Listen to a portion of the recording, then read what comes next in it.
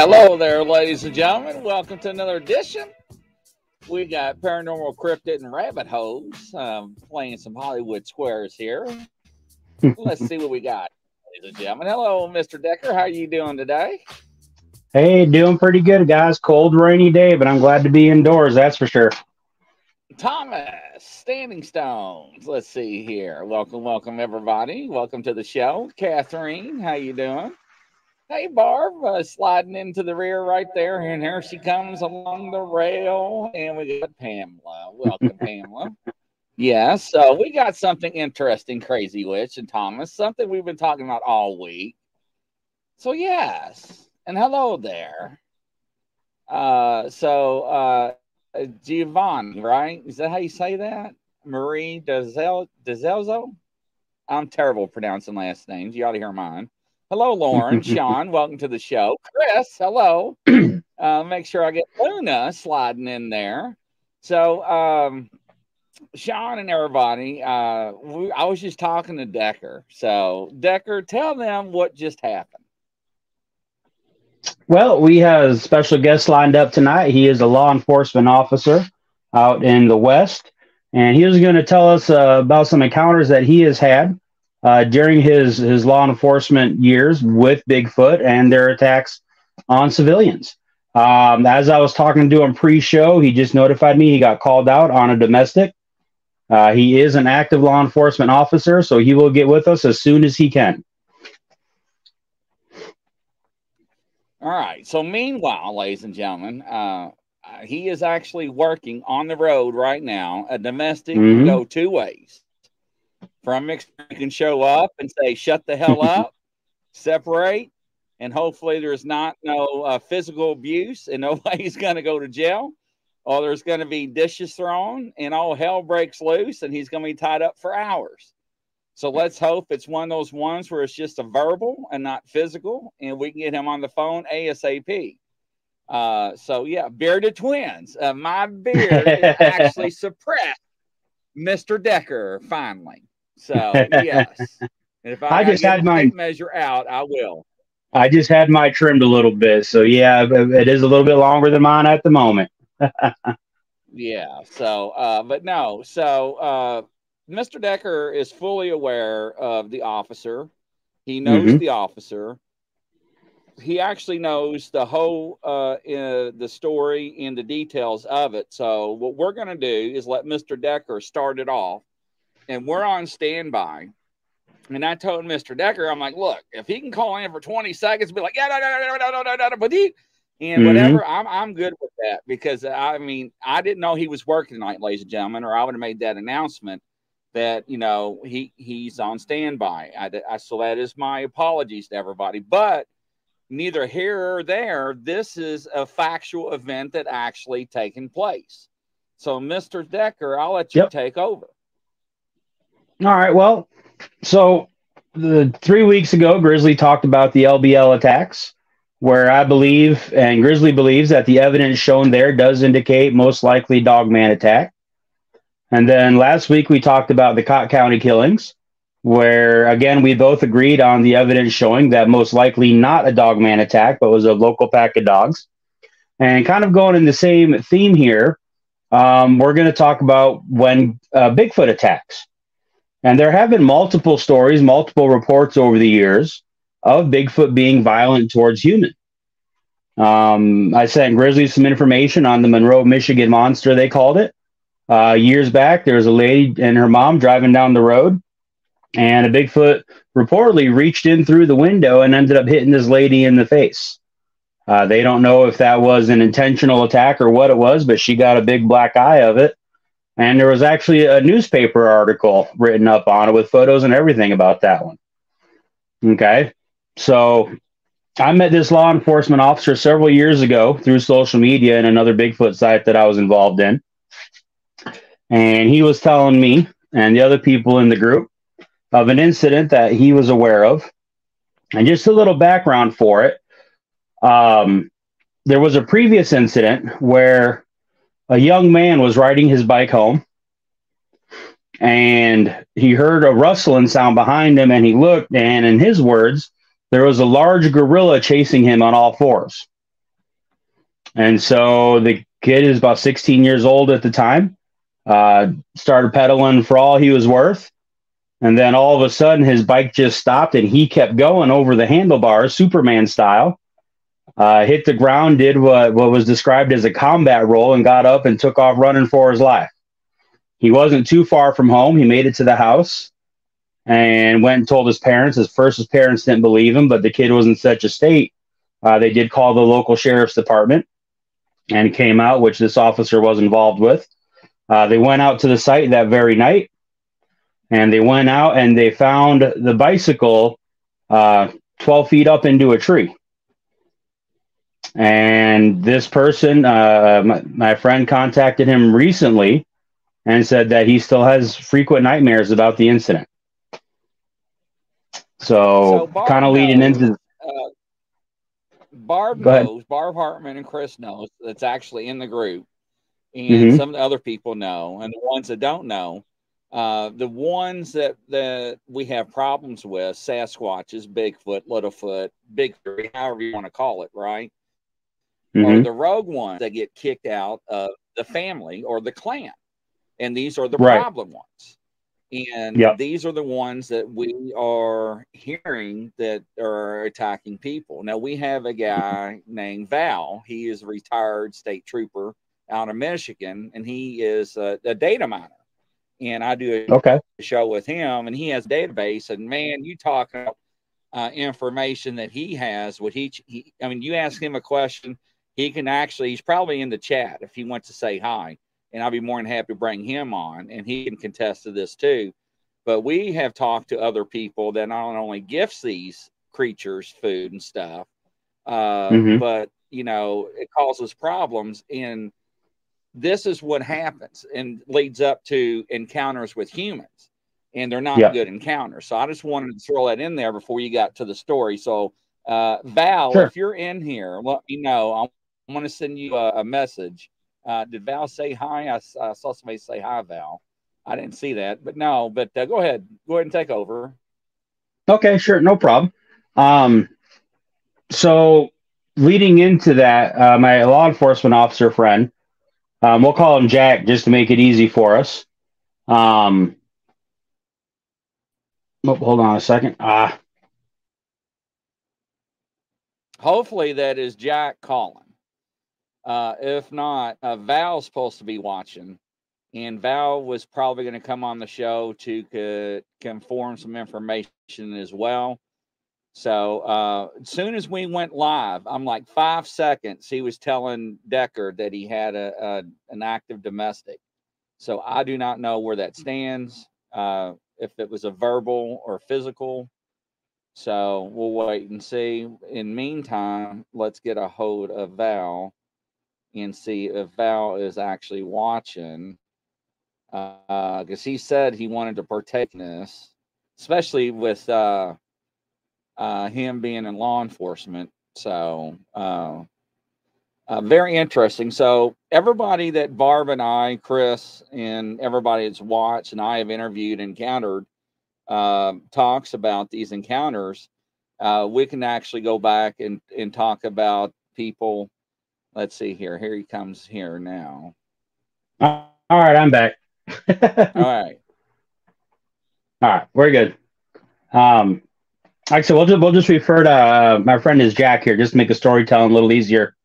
He had been involved with some Bigfoot cases out west, and he run, I don't want to say afoul, but started interacting with some federal officers as well, involving these Bigfoot cases, and that comes into play here. Okay. So the gentleman in question is named Johnny. We'll call him Johnny. One day, Johnny was out watering his tomato plants out in a rural area out west. We are going to keep some of the location areas just kind of under wraps because, like I said, my friend is an active law enforcement officer. He turned around, and about no more than 10 feet away from him was an adult male Sasquatch, reddish brown in color, about 8 to 10 foot tall. And it kind of surprised Johnny. So Johnny probably did what was not the right reaction, was to turn his hose on this Bigfoot. And so he hosed down this Bigfoot to chase him away. Yep. That's how it happened. And then Johnny reached out to my friend Jack and then told him what happened. And he said, yeah, that probably wasn't the smartest thing to do. But that's what happened. Okay. So that's the lead up to it. About 3 or 4 weeks later, my friend was getting ready to go and do some kind of conference training that he was heading out towards. And he got a call from Johnny. And Johnny informed him that he was laid up in the hospital and asked if my friend Jack could come see him. So Jack's like, all right, dude, we're friends. I'll come check you out.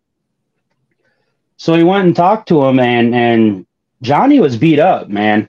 His face was swollen. He could barely talk. His eye was shut up. And he was missing 2 fingers on one of his hands. And he began to relay the story of what happened. Apparently, Johnny was in his house taking a nap, and he woke up to this thing standing over him. The very same one that he had hosed down earlier. And this thing proceeded to just beat the living tar out of him. And the reason he was missing the 2 fingers was this thing bit him off, right down to the palm. Totally bit him off.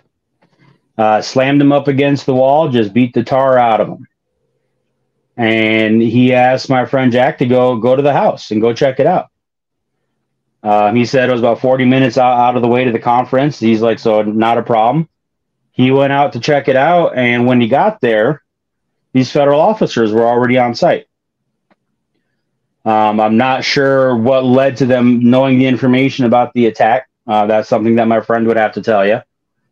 But they did allow him to go in, but he had to leave his cell phone behind with the federal officers. They said, you can go in, but you can't take any pictures or anything like that. So he went in, and he said the place was completely trashed. Just things were broken, and a couple of specific things that he said that was really odd to him was, one, he said there was urine all over the wall. This thing marked its territory. He said it wasn't just like a little bit. He said this was like flooded amounts of urine on the wall and then all over the floor, pool and everything. So it was just an insane amount of urine. And then he said there was a tomato can, like stewed tomatoes, and it was bit into. And he said it was amazing how crushed this thing was. And there was a single like fang mark kind of thing in the center of the crease of where it was bit into. And he said it just floored him, because it showed him the power, the biting power, the crushing power that this animal had to be able to bite into a can like that and crease the whole can. So from there, he looked around, checked everything out, and ended up leaving the premises. And Johnny made a full recovery minus his hands, or minus his fingers on his hand. And that's the story of the attack on Johnny and what happened. Val, welcome to the show. Introduce Val. Hello. Hello, Jack Reacher, Grizzly. How you doing tonight?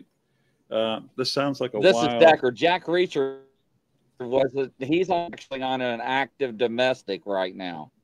Oh, okay. So I wanted you to come in and introduce yourself and do a little speaking too about. Did you hear what happened? The incident? He sprayed down a Bigfoot in the garden. He sprayed it down, and it became angry. People to know who you are. Mm-hmm. Yeah, right. For the listeners that don't know who I am or what I've done, I've spent 25 and a half years, basically all my adult life in law enforcement, working in various capacities, state, federal, local. And some of the things that I've done. I've been featured on A&E History Channel as a subject matter expert in the kind of stuff that I did. I've was guest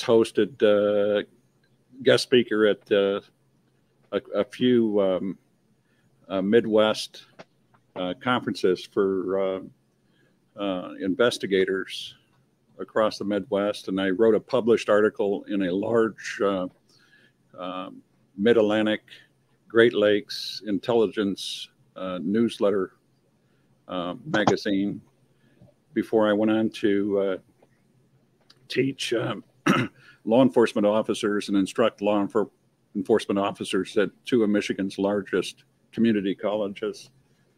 And basically, when I was doing that, I was vetted and brought into a large international intelligence group,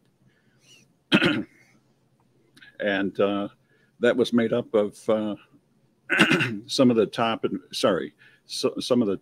investigators from Canada, Australia, Germany, and a lot of the European countries, as well as the United States. I also held a private investigator's license. And one of the last things that I did before I retired as my curtain call was to voluntarily search for a missing individual out of Louisiana. And he was a homicide victim, as it turns out. And he had been missing for almost 31 years before I jumped into the fray. And upon my conclusion, I did find him. It took me 21 months, and I found this individual, brought his remains back to his family in Ohio. And basically, I seen that as my curtain call, my time to step out. And when I did that, I started looking at this Bigfoot phenomena that people were talking about. And I know that I've spoken to Pallades twice in my travels and stuff. And, because of the stuff I did, because of the stuff I did, I really wanted to know for myself what this was about. And it took me 2 years to study, to research this thing. And in Michigan, and I'm from Michigan, almost 2 years to the day that I retired was the time that I encountered, while hiking with a Bigfoot enthusiast, I encountered a 8.5, 9 foot tall hairy being in a tree, along with a couple more. This was a multiple animal sighting, which is rare. It's not common, but it is rare, and it does occur. And from that point on, gentlemen, it took me a while to come to grips with this and to grasp it for what it is. And from that point on, what I did was I migrated my understanding and skills from the previous work that I did into Bigfootery. And today I have the largest Michigan Bigfoot database in the state, and probably a good portion of data on Bigfoot from across North America in 4 databases. So I just caught a little bit about what was being said here. The fact that these things, what I've learned, these things are very, very, they're unforgiving. And once they're angry, you anger them, and they don't forget that. They come back with a horrible vengeance, and it's a lot of time it's not nice. But some of the things that I've heard here about the Sasquatch destroying the house. That's not the first time I've heard that, coming into somebody's house and destroying the house. The fact that it urinated all over the place. Gentlemen, there's reports of Sasquatch doing the same thing to campers, pissing all over the campers' tents, pissing on their tents. And you're absolutely right. I agree with you. To me, that's like a dog raising its leg. It's marking its territory. It's as bad as the Sasquatch throwing scat on a vehicle. Imagine that. The last time I seen something like that was working in the jails around inmates. That's the kind of stuff that they do. Throw feces and stuff on the officers and stuff.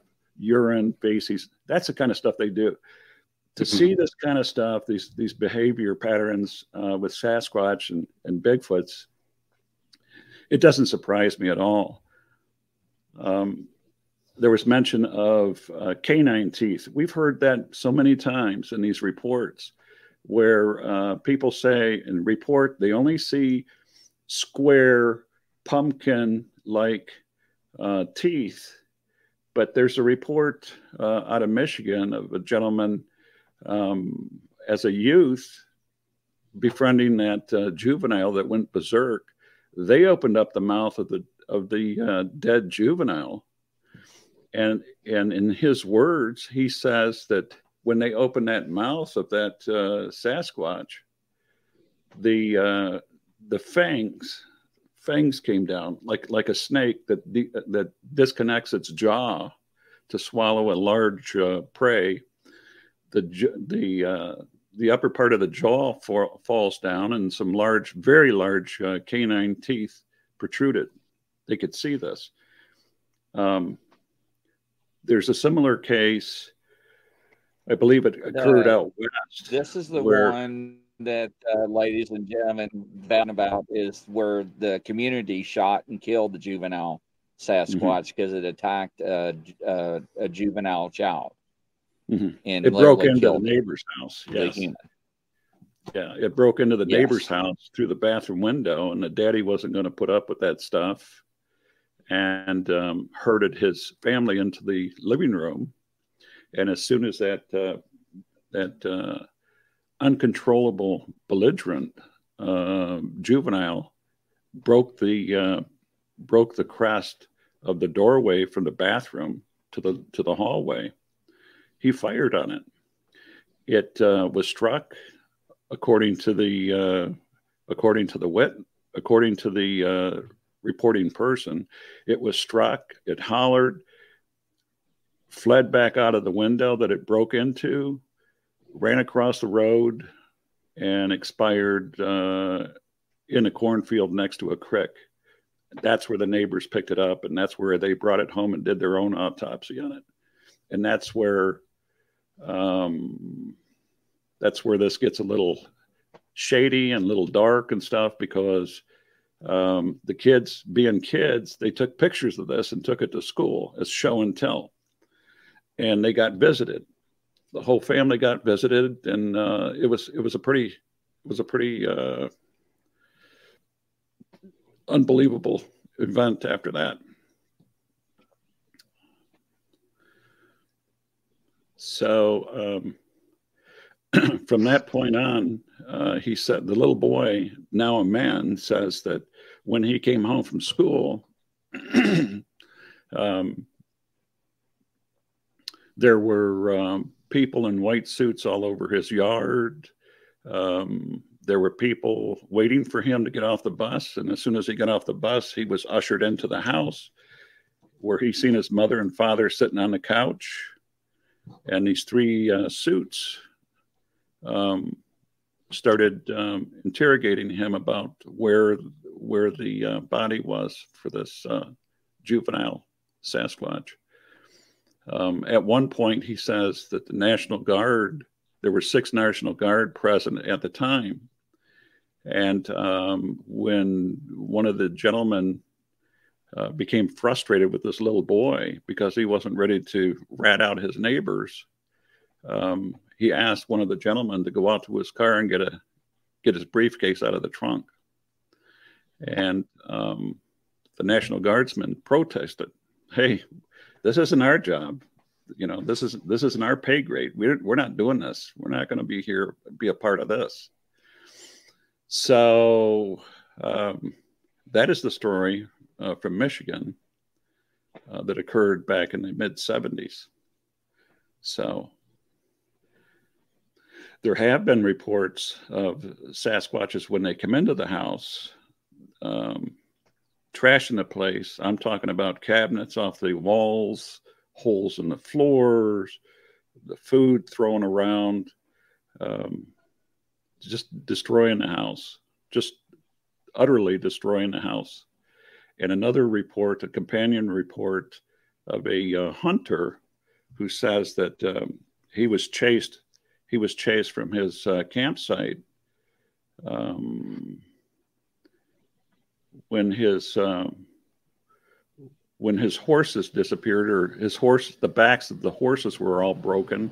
The dogs were destroyed and thrown in trees. And when he fled on a horse, the only horse that he had, he came back and he found his cans. The coffee pot was twisted in half. So pretty remarkable things to sit back and listen to people talk about bubble baths and pets and friendlies and stuff. You know, I'm sorry. You know, it comes to a point where you have to put the butter on the bread and call it like it is. And these aren't pets. These aren't pets. These are wild creatures. They are what they are, and you know, we just live with it. You know, do what you can. Don't bait them. Don't give them food. What do you think about the federal agents being there, Val, so quickly? Well, that's similar to what Randy was saying from Michigan. Same thing happened to him. I mean, there's been reports of, you know, when I look at these reports, I look for key words, and a lot of the flagged words and stuff that I look at in these reports, for instance, clothes. This has come up quite a bit. Some of the reports say that the Sasquatch they've seen had a necklace or a bracelet. Disconnected. And Bluetooth connected. And there's thought that some of these may even have some type of bracelets, similar to prisoners. When prisoners are braceleted, you see them wear a boot on their leg. So there's some type of GPS monitoring of some of these things. So it's very possible that wherever they're at, somebody knows where they're at. Somebody's tracking them. That's my opinion.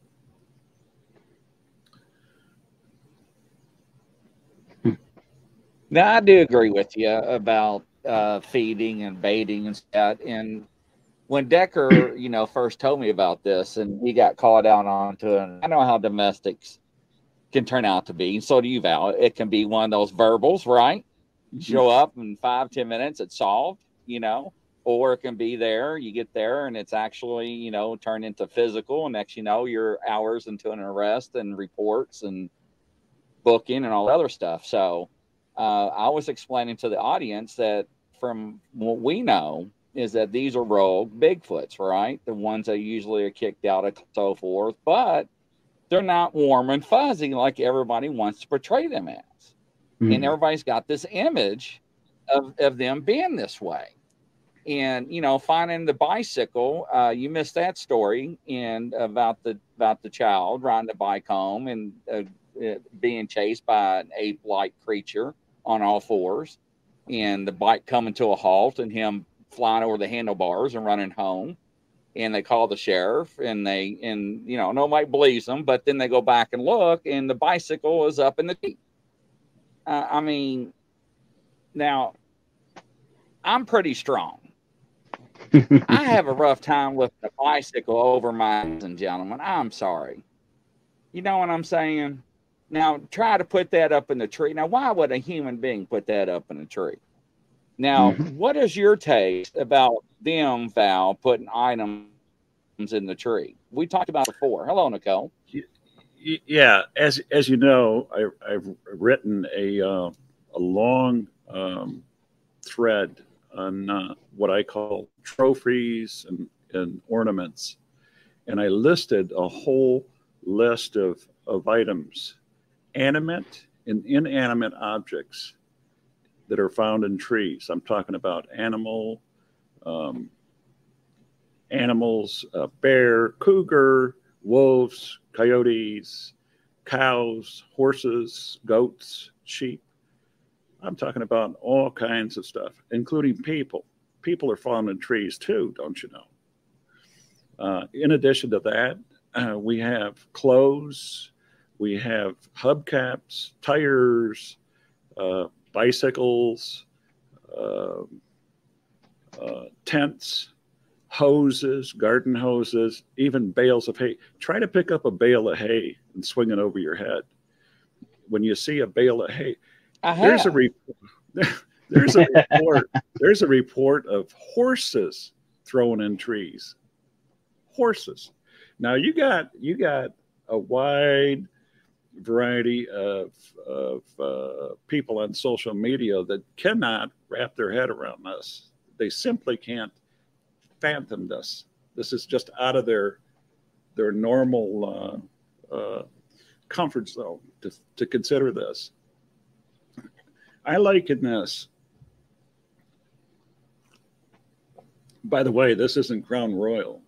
This is good old-fashioned water.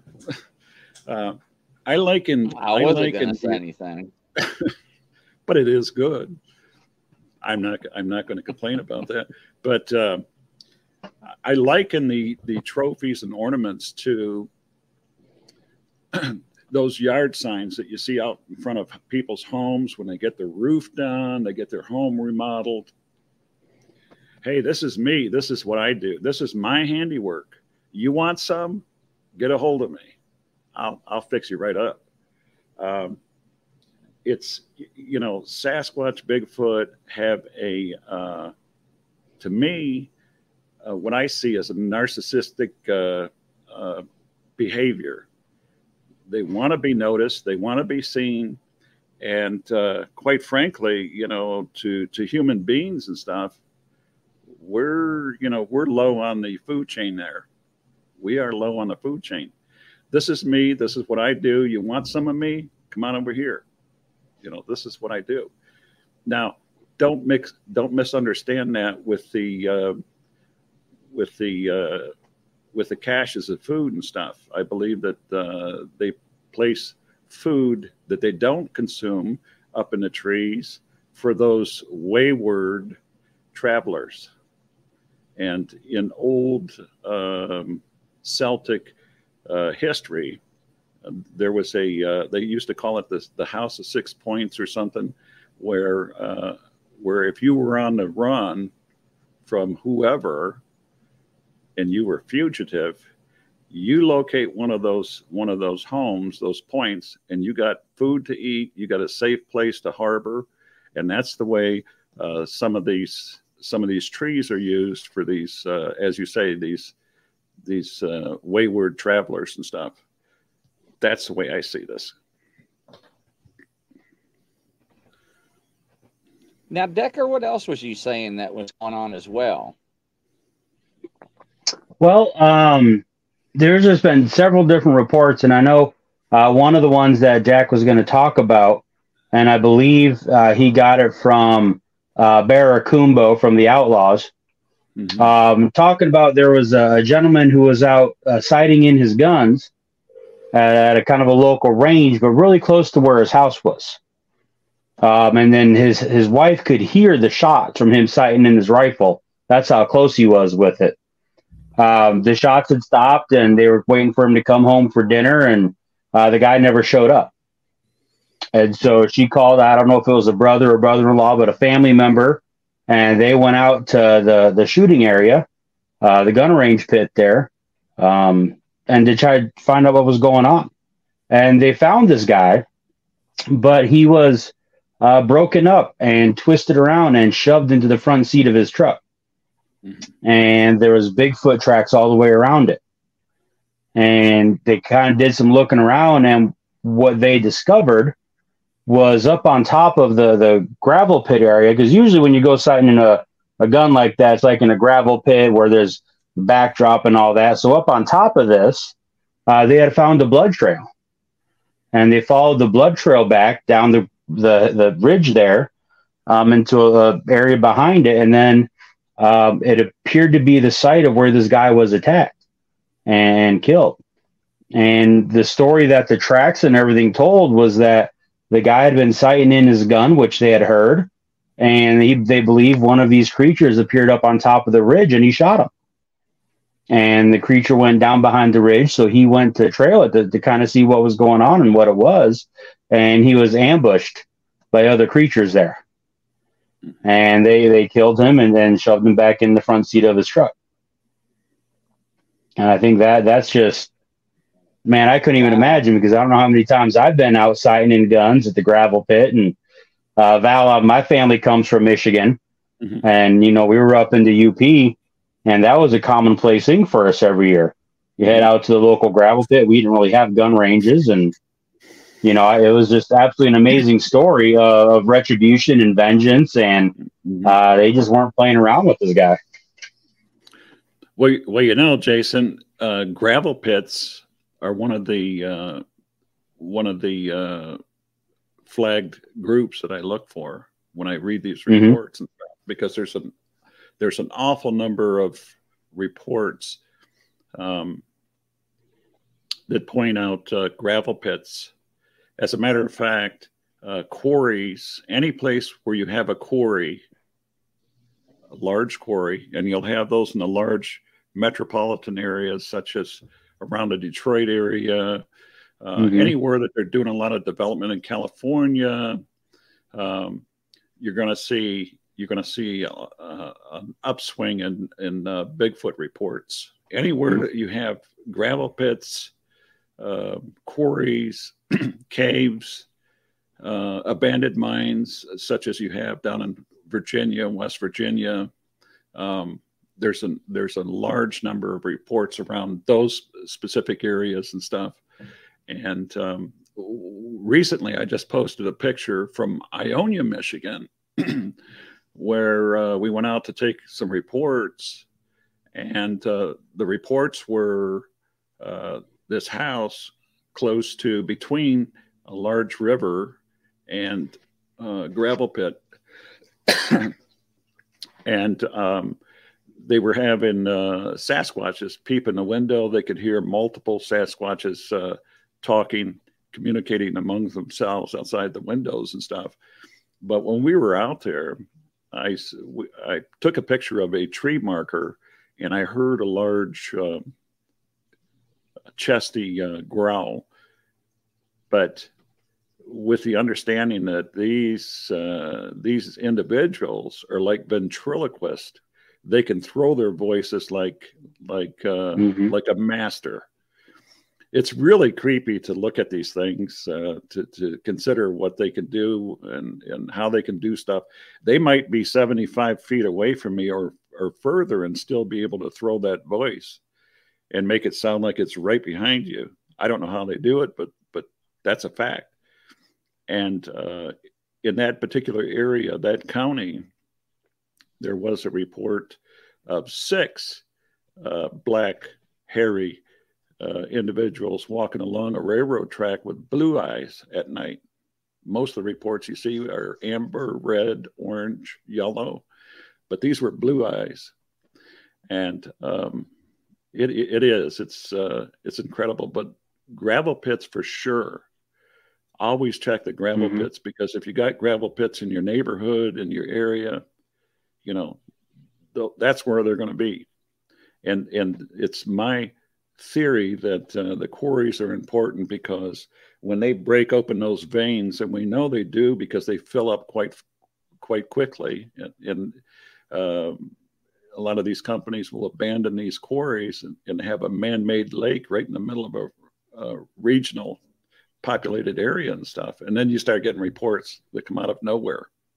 So that's my feeling on these things. Yeah, ladies and gentlemen, that makes a lot of stay sense. tuned. We'll be right back.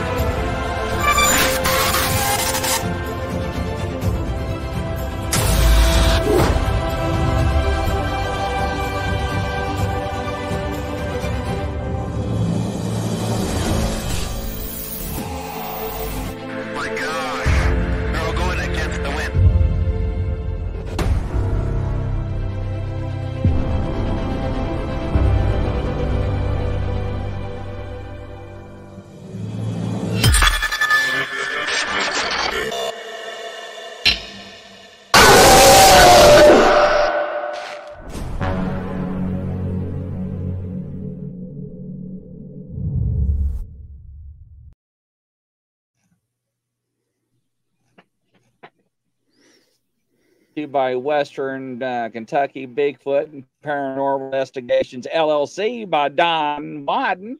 Thank you, sir, for another great edition. We got Mr. Decker and Mr. Gumshoe Val, Bigfoot data miner profiler. Our guest, Mr. Speaker Jack Reacher, is on an active domestic call right now. We want to bring Val in because of his experience. And not only that, because he also has databases that are so in depth, right?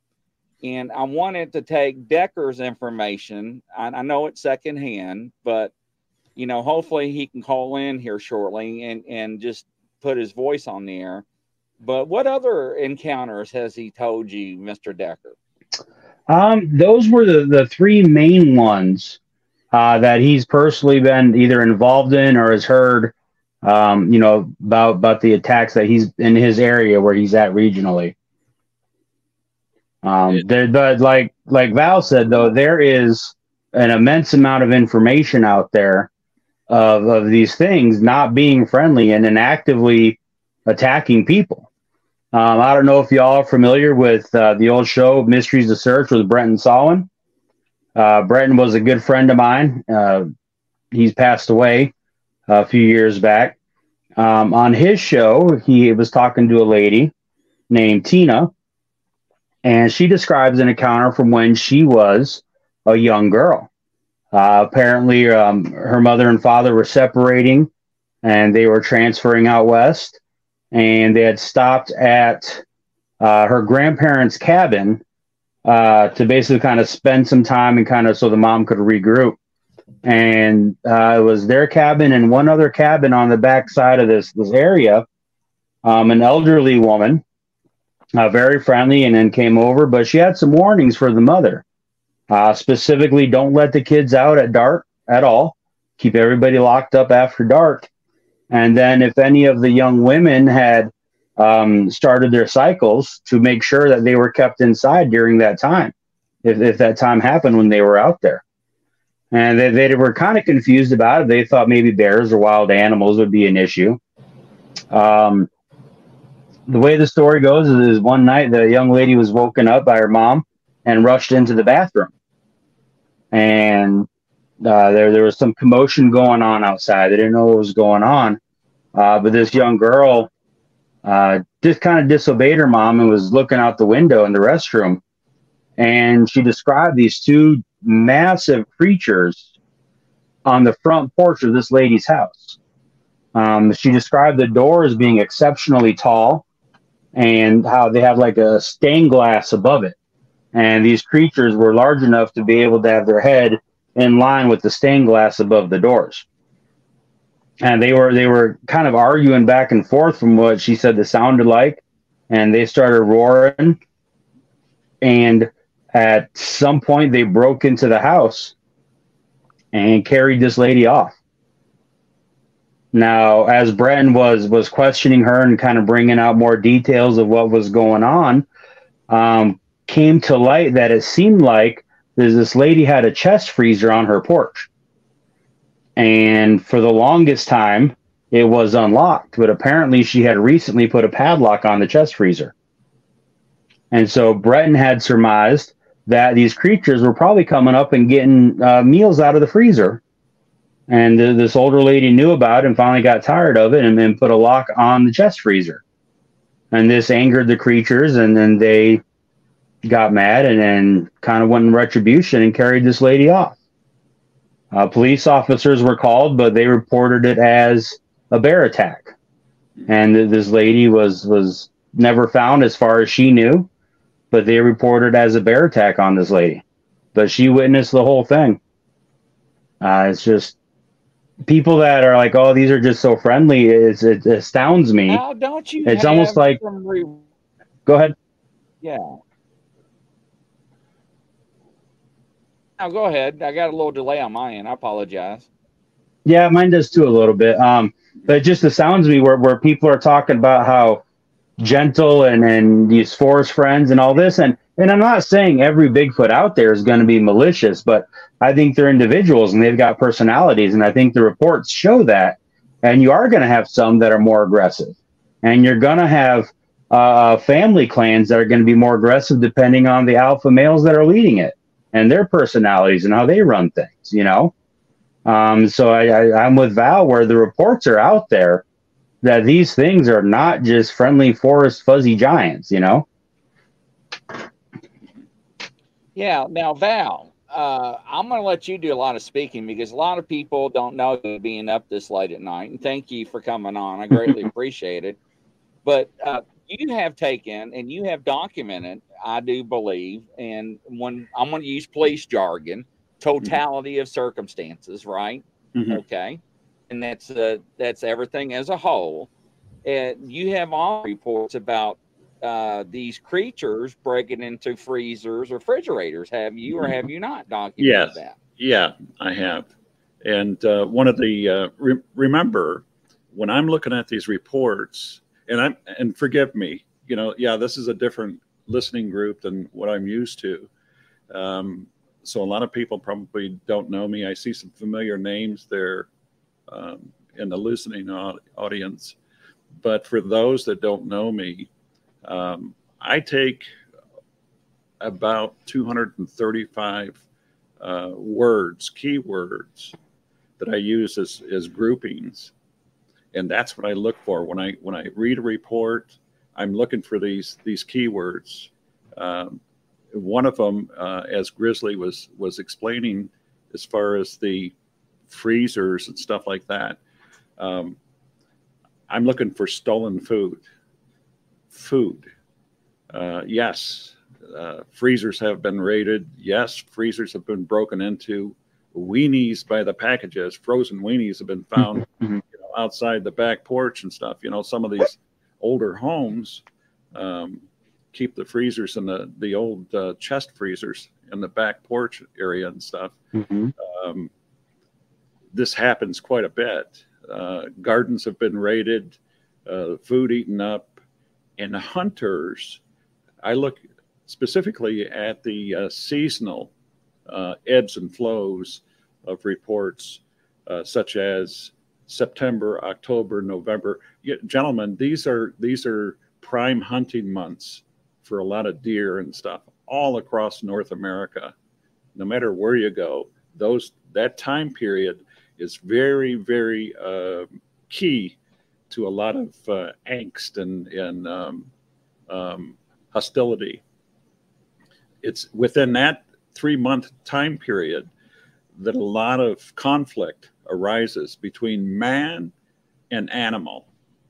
And I'm telling you, when hunters by the hundreds encounter Sasquatch, They hunt the hunters hunt the deer and the elk and the moose and whatever. And when they see an animal take that food from them, you know what's going to happen. It's like putting a few dogs together at a single dog dish. You know what's going to happen. It's a matter of survival of the fittest at this point. But this will only get worse as the resources diminish, whether to drought or whatever. Just let your mind imagine. But yes, indeed, stolen food is a big deal. And some of the Indian. So I want to address, Val, with you. Yolanda just asked a question, and she said it'll be interesting to find deer hunters that see anything. They do, ladies and gentlemen. They Absolutely. will be hunting in tree stands, and I have reports that they will shake them in the tree stands. I have reports that they will drop a deer while they were hunting, and the Sasquatch will come out of nowhere, pick up the deer, sling it over their back, and just walk off with the deer. And the deer hunter's like, what the hell? And they don't know what to do, and they freak out and never go back in the wood. This, ladies and gentlemen, actually happens. These encounters happen. These are document encounters. Now, ask Val, or I will, since you all came, what do people in law enforcement call Sasquatches in reports? They in law enforcement, the community, you don't hear the word Bigfoot, Sasquatch. What do you hear? You hear bear. Bear, Sasquatch, Bigfoot, Sasquatches is the tacit understanding for bear. When you see bear on a report or in a news article and stuff, think to yourself, these things have been called wild men. They've been referred to as bear. Even today, you'll see that, where the misidentification is incredible. But, law enforcement they don't have to be honest with people. The courts have ruled that. They can use deception and deceive, and it's perfectly legal in law, the way we see it. But for them to use the word bear in place of Bigfoot, Sasquatch is perfectly, to me, it's perfectly understandable, because a lot of people that aren't familiar with this topic, if you show them a picture of a bear and a Sasquatch, they'll tell you it's a bear. They'll swear up and down that they see a bear. This happens all the time. So, when it comes to Sasquatch, Bigfoot, you will see it's a bear or it's a wolf. It'll be anything but a Bigfoot and Sasquatch. You don't mention that name. You don't mention that word. You don't talk about it. And incidentally, for Jack Reacher, it was a domestic call that I was seriously hurt one time trying to protect a woman, and I think I was sent home and taken to the hospital with a possible concussion, and I had to be observed, because of the head injury that I received. But it's very dangerous, that kind of stuff. And the man that did this, foaming at the mouth like a rabid dog, wanted to put me through a glass plate window, and I hit the window ledge and lacerated the top of my head instead. But he was trying to disarm me and pull my gun from my holster at that time. Very, very bad. These guys and women that are involved in this stuff out there now, I'm all done with this stuff. But I can tell you that, 20% of the time it's pure boredom, but 80% of the time it's stark, raving, crazy. It goes from 1 mile an hour to 90 miles an hour in a minute. And it's, no matter what is said, no matter what is done, I walk away from, and Grizz, you can attest to this. I walk away from that job as though, we accomplished something. We did something. And it's, I give all the credit to the guys and the girls that are out there now, because those are the guys and the girls that you call at 3 o'clock in the morning and someone's kicking into your back door and stuff. But let's get back to Bigfoot.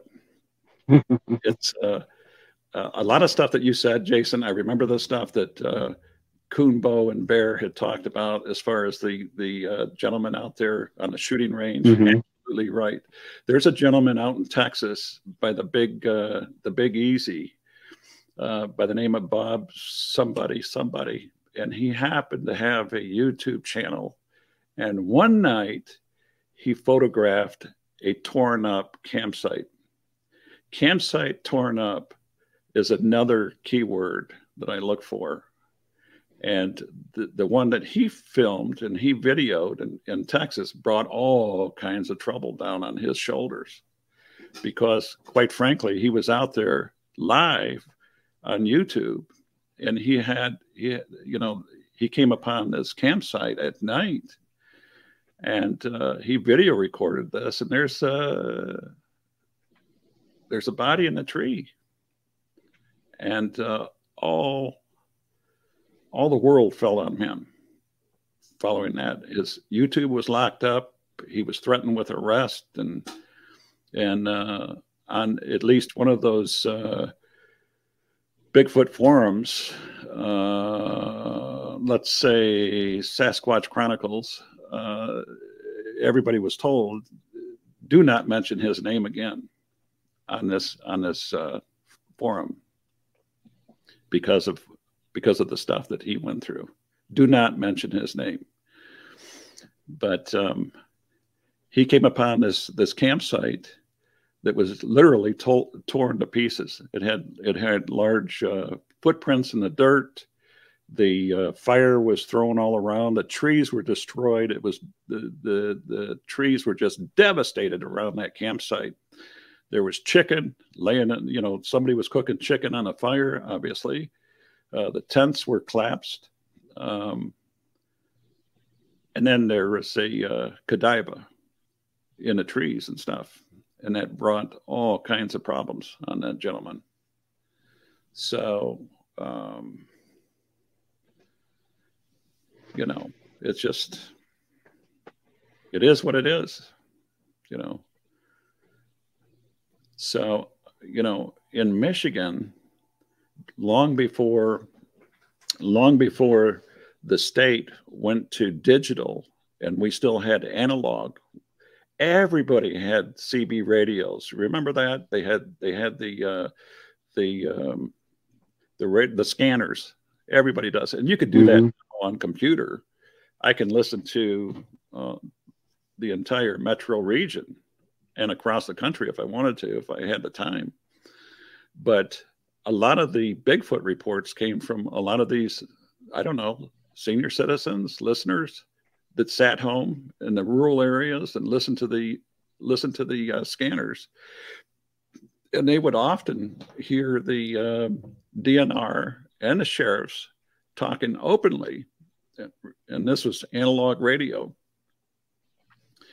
about, oh yeah, Billy Bob over here is upset. He wants something done because somebody took the head off of this prize deer that he had, this 8-point, 10-point deer that he wanted to keep and feed and stuff, and he's just so upset because somebody took the head off of this thing and threw it 25 feet away. Didn't eat the food or the meat or anything.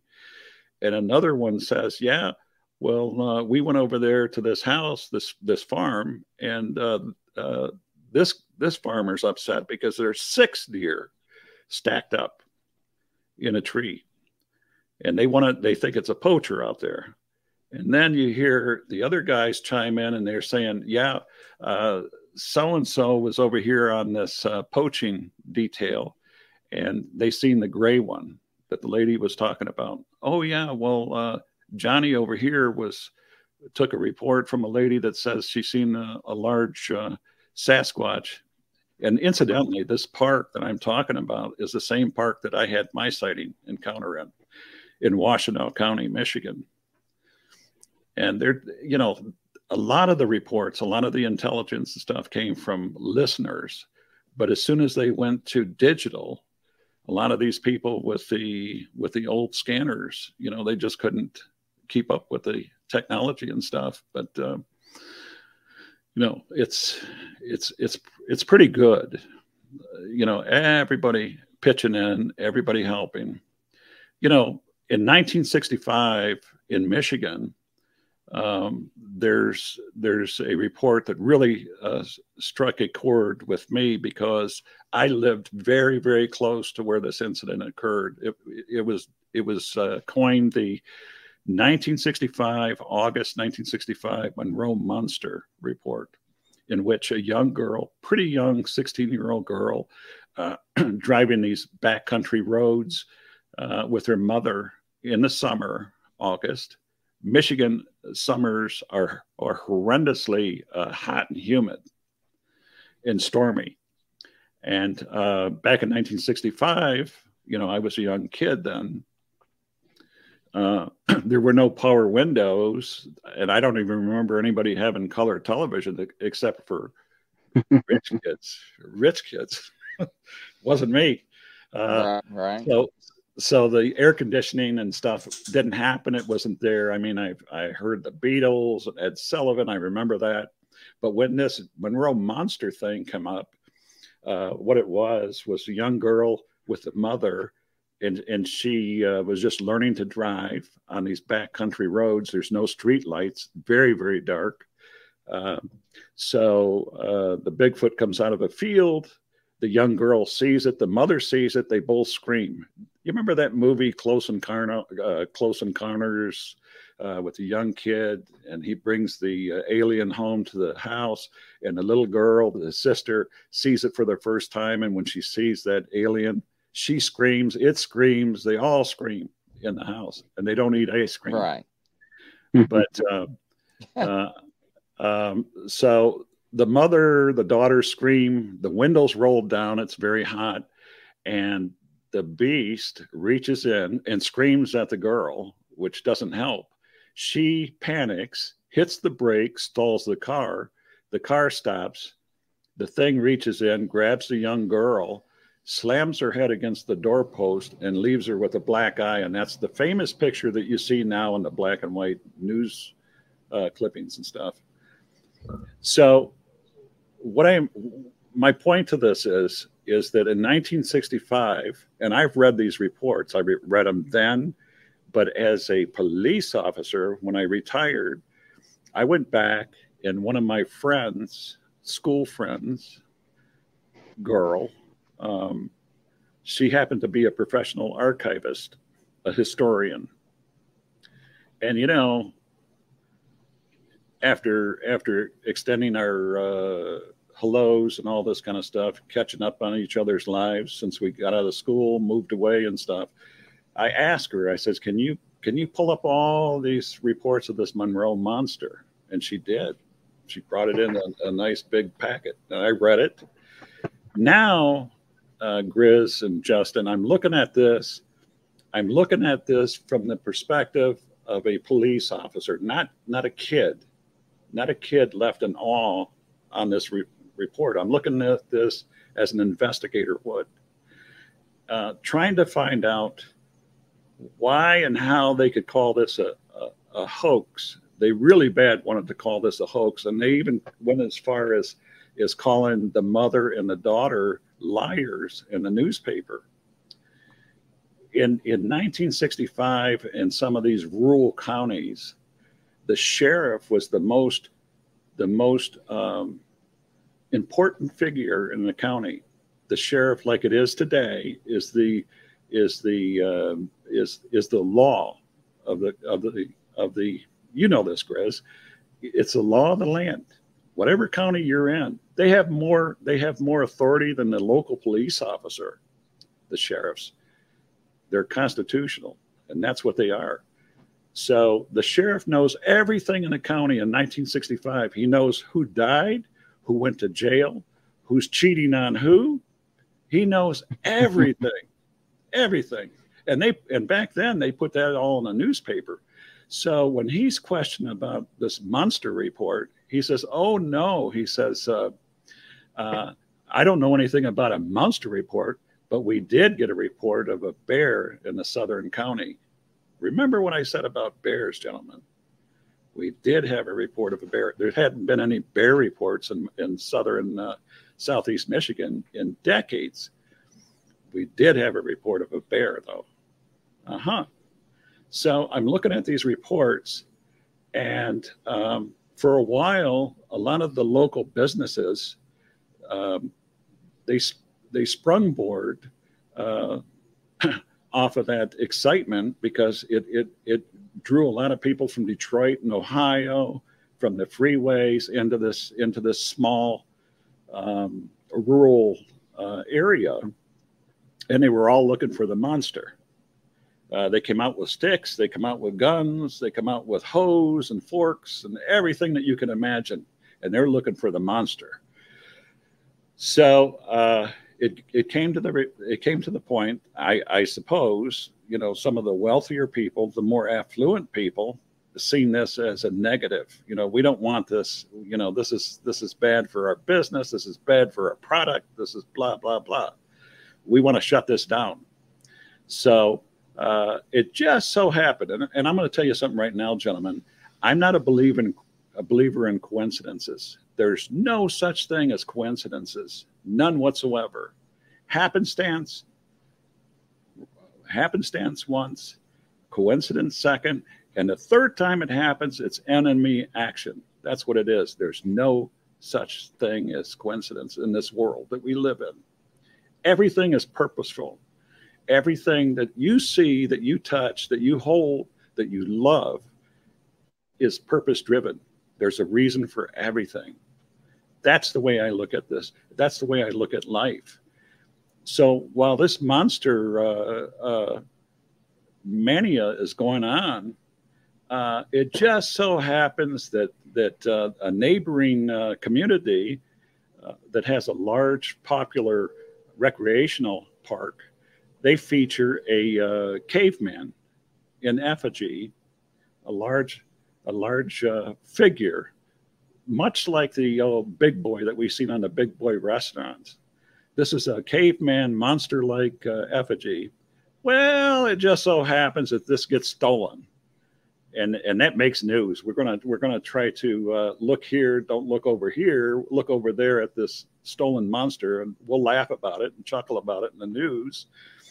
So the caveman effigy disappears, if we get this straight, and turns up pretty close to where this Monroe monster incident occurs.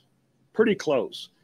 So a couple sheriff deputies are sent out there to take the report. This is stolen property now. Now it's recovered. And so the sheriff deputies in recovering the stolen property, which is a crime, so it's evidence. You hold it until you can charge somebody with theft, and or until the owner comes in to claim it.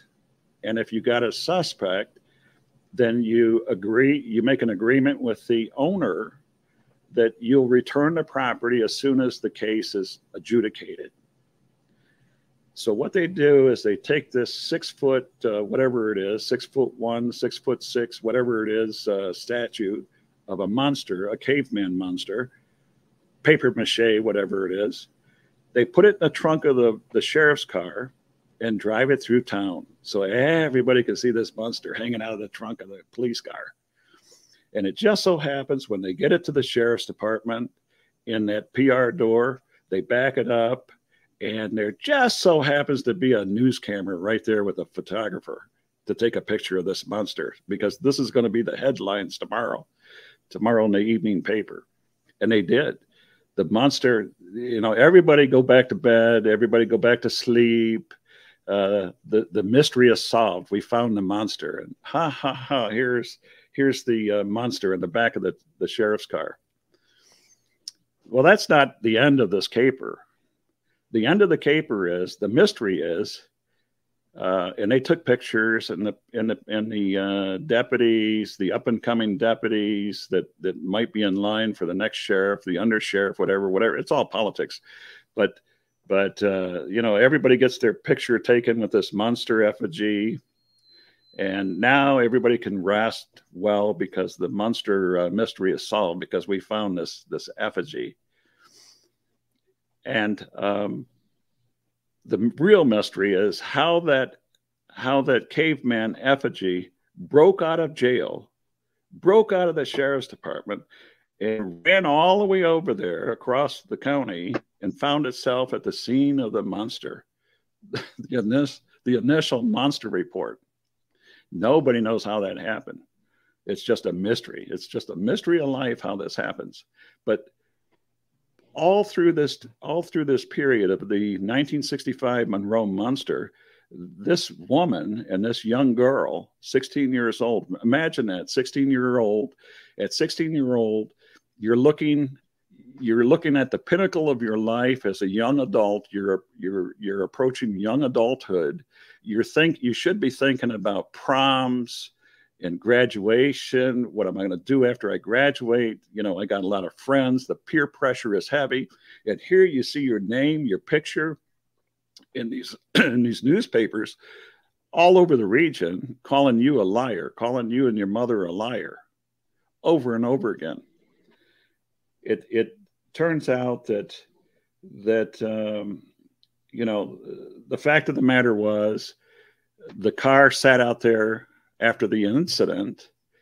The mother and the daughter were not far from her parents' house, which would be the young girl's grandparents' house, and they screamed, and they could hear the grandparents and the neighbors could hear the screams from their house, and the lights come on. And now not only do the lights come on, but the neighbors' lights come on, and they want to know what's going on. So they come outside, and just like those old black and white movies where, you got vigilante groups. Yeah, these people came out, they were angry. They hear somebody screaming that's friends of theirs, their neighbors. They're going to go out there to help. So the car sits out there. The girls leave the car, abandon the car where it's at. They're screaming, they're upset, they're hysterical. They're walking in the dark back to their parents' house, the grandparents' house. And now the neighbors and everybody else are fit to be tied. They want to go out and they want vengeance. They want to find this monster that did this to this young girl. The law enforcement, they don't look at this car. They don't go to this car and treat it as a crime scene, which it should have been, because if it's an assault, if it's some type of assault like that, it should have been treated as a crime scene. We'll go out there and take fingerprints. We'll look for evidence. Apparently there was talk that there was some type of hair caught in the chrome of the 1965 Chevy vehicle. And it was later published that, we went out there and looked, and hours later, days later, we went out there and looked, and the hair that we seen in the chrome was Brussels. Horse Brussels, like horsetail Brussels from a paintbrush. So you could see the way the investigation was going. It was published in another article that the sheriffs said, we're not sending people out there for the monster report. We're not doing that. So the car, which I thought, in my mind, looking at it from the perspective of a police officer, that should have been investigated right there, right now. This is the report. This is the allegation. Let's go out there and see what we have. Instead, they let it go. They let it fester. You got all these people trampling through the fields. Then, as explained in so many times in the Pallades books, a freak storm pops up and just deluges the place in a heavy summer storm. So now the field, if it had evidence of tracks, they're all gone because you've got a centipede of tracks out there from people stomping around out there in the fields and stuff. Forget about the evidence. So the last thing that they were going to do was give the woman, the state was going to give the woman a lie detector test. In my research on the lie detector instruments that they used at that time in 1965, they came out of the 1910s and 1914s. That's when that technology was developed, and they were still using it in 1965. It was very old, very decrepit, very outdated. 1965. So the administrator of the test says, well, I administered this test and it shows deception. It shows that these people, this mother and daughter were not being truthful. A radio station, a popular radio station at the time, 1965 from Ohio, says, you know what?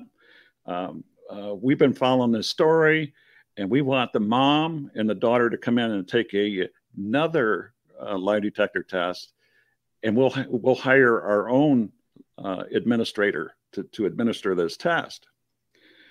And so somebody in one of these newspapers went ahead and did a background on the police officer that did the lie detector test for the authorities in Michigan.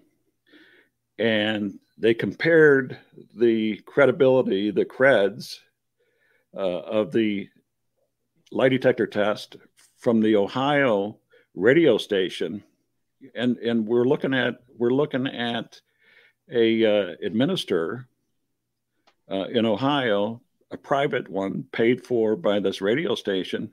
He was college educated. He went through the same training as the officer from Michigan. And his tests were quite different than the police officer's test results. And his test, in his mind, and his opinion was, yes, these women did see something. In fact, they were being truthful. So, given all this stuff together,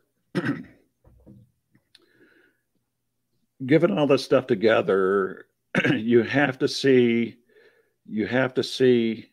a picture that I'm being very careful with what I say. You have to make up your mind and use some discernment. Why would somebody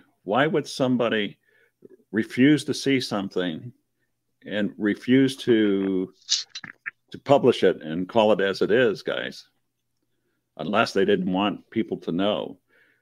And here's another thing. In the research and the work that I did on all this information that I got, there was a state trooper that was quoted in the newspaper as saying, we tried to keep this secret and it just got out of hand. It passed around like a wild cold. In further research, I noted that there was a 1910 or 1910, 1914, 1912 report of a creature similar to a Sasquatch sighted in that same county. So decades later,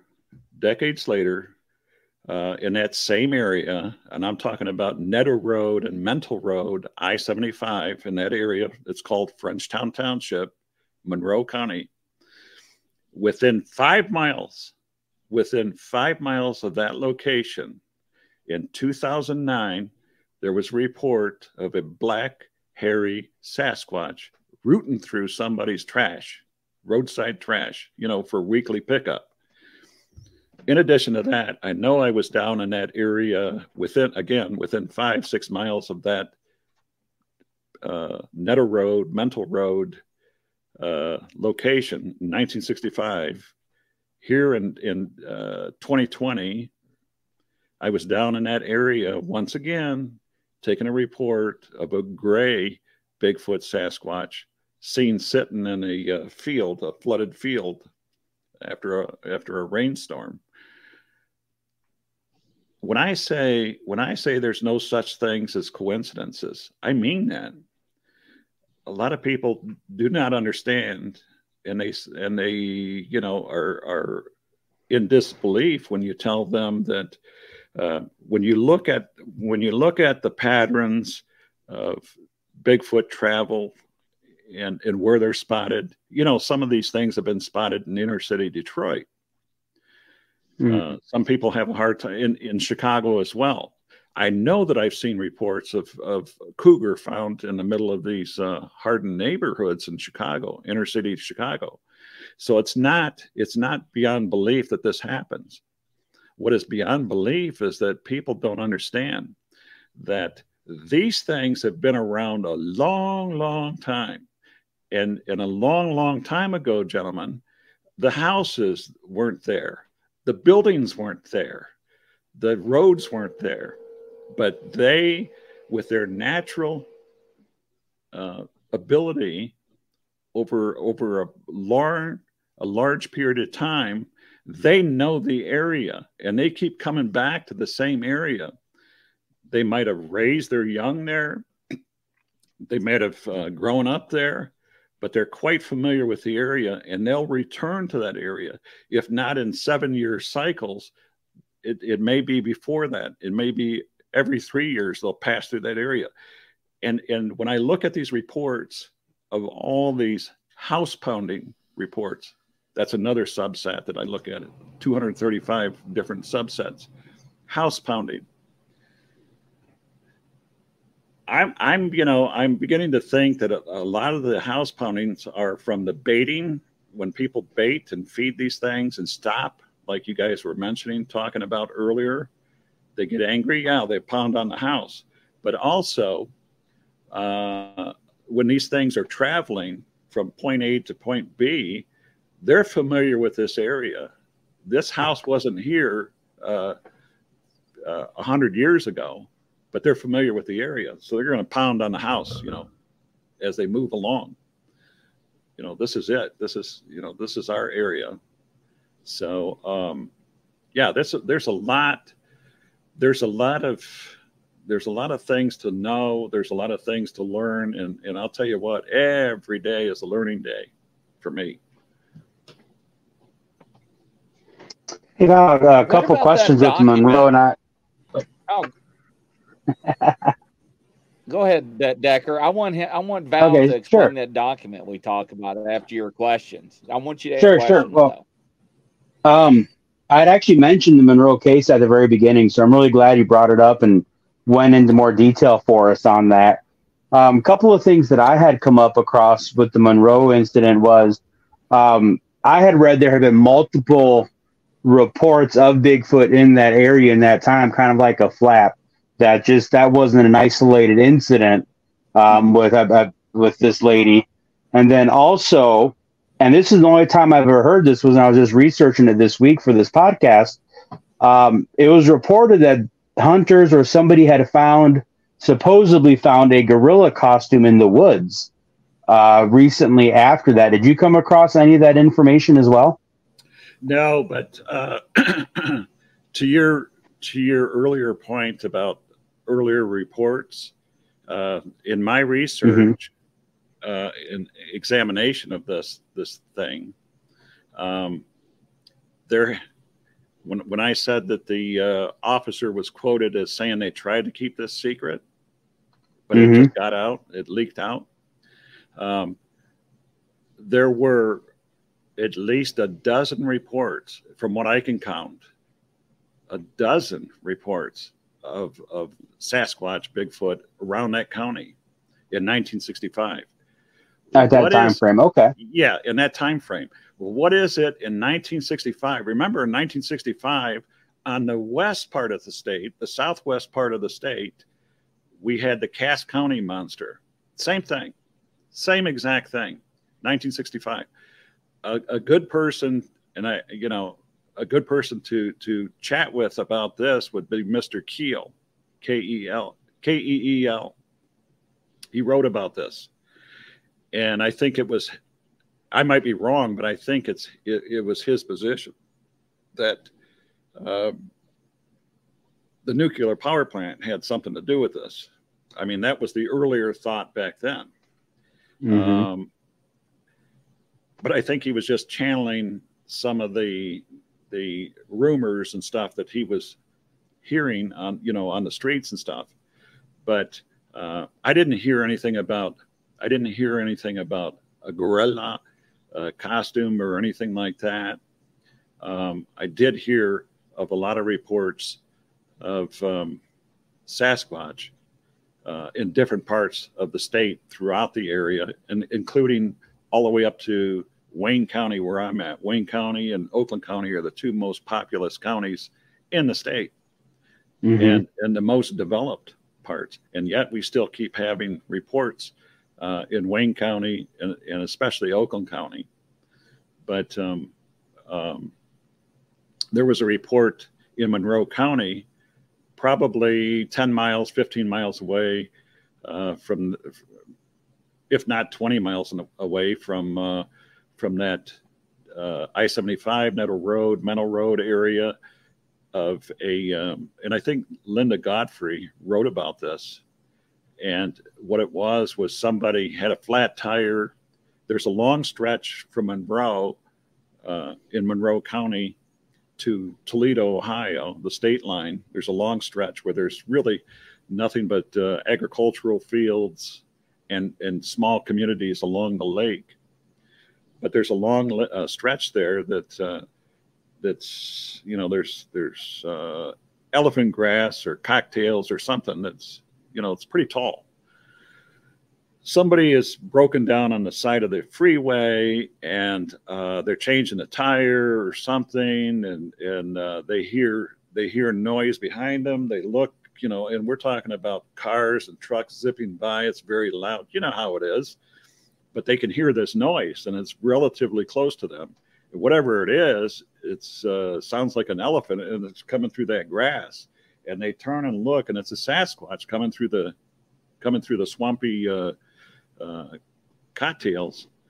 And when they seen this, I believe they jumped into that car that was on the jack and drove off, leaving the jack and the tire and everything else. They ain't gonna stick around for that. They don't want any part of that. And I've seen reports. I've taken reports down there. I've taken reports.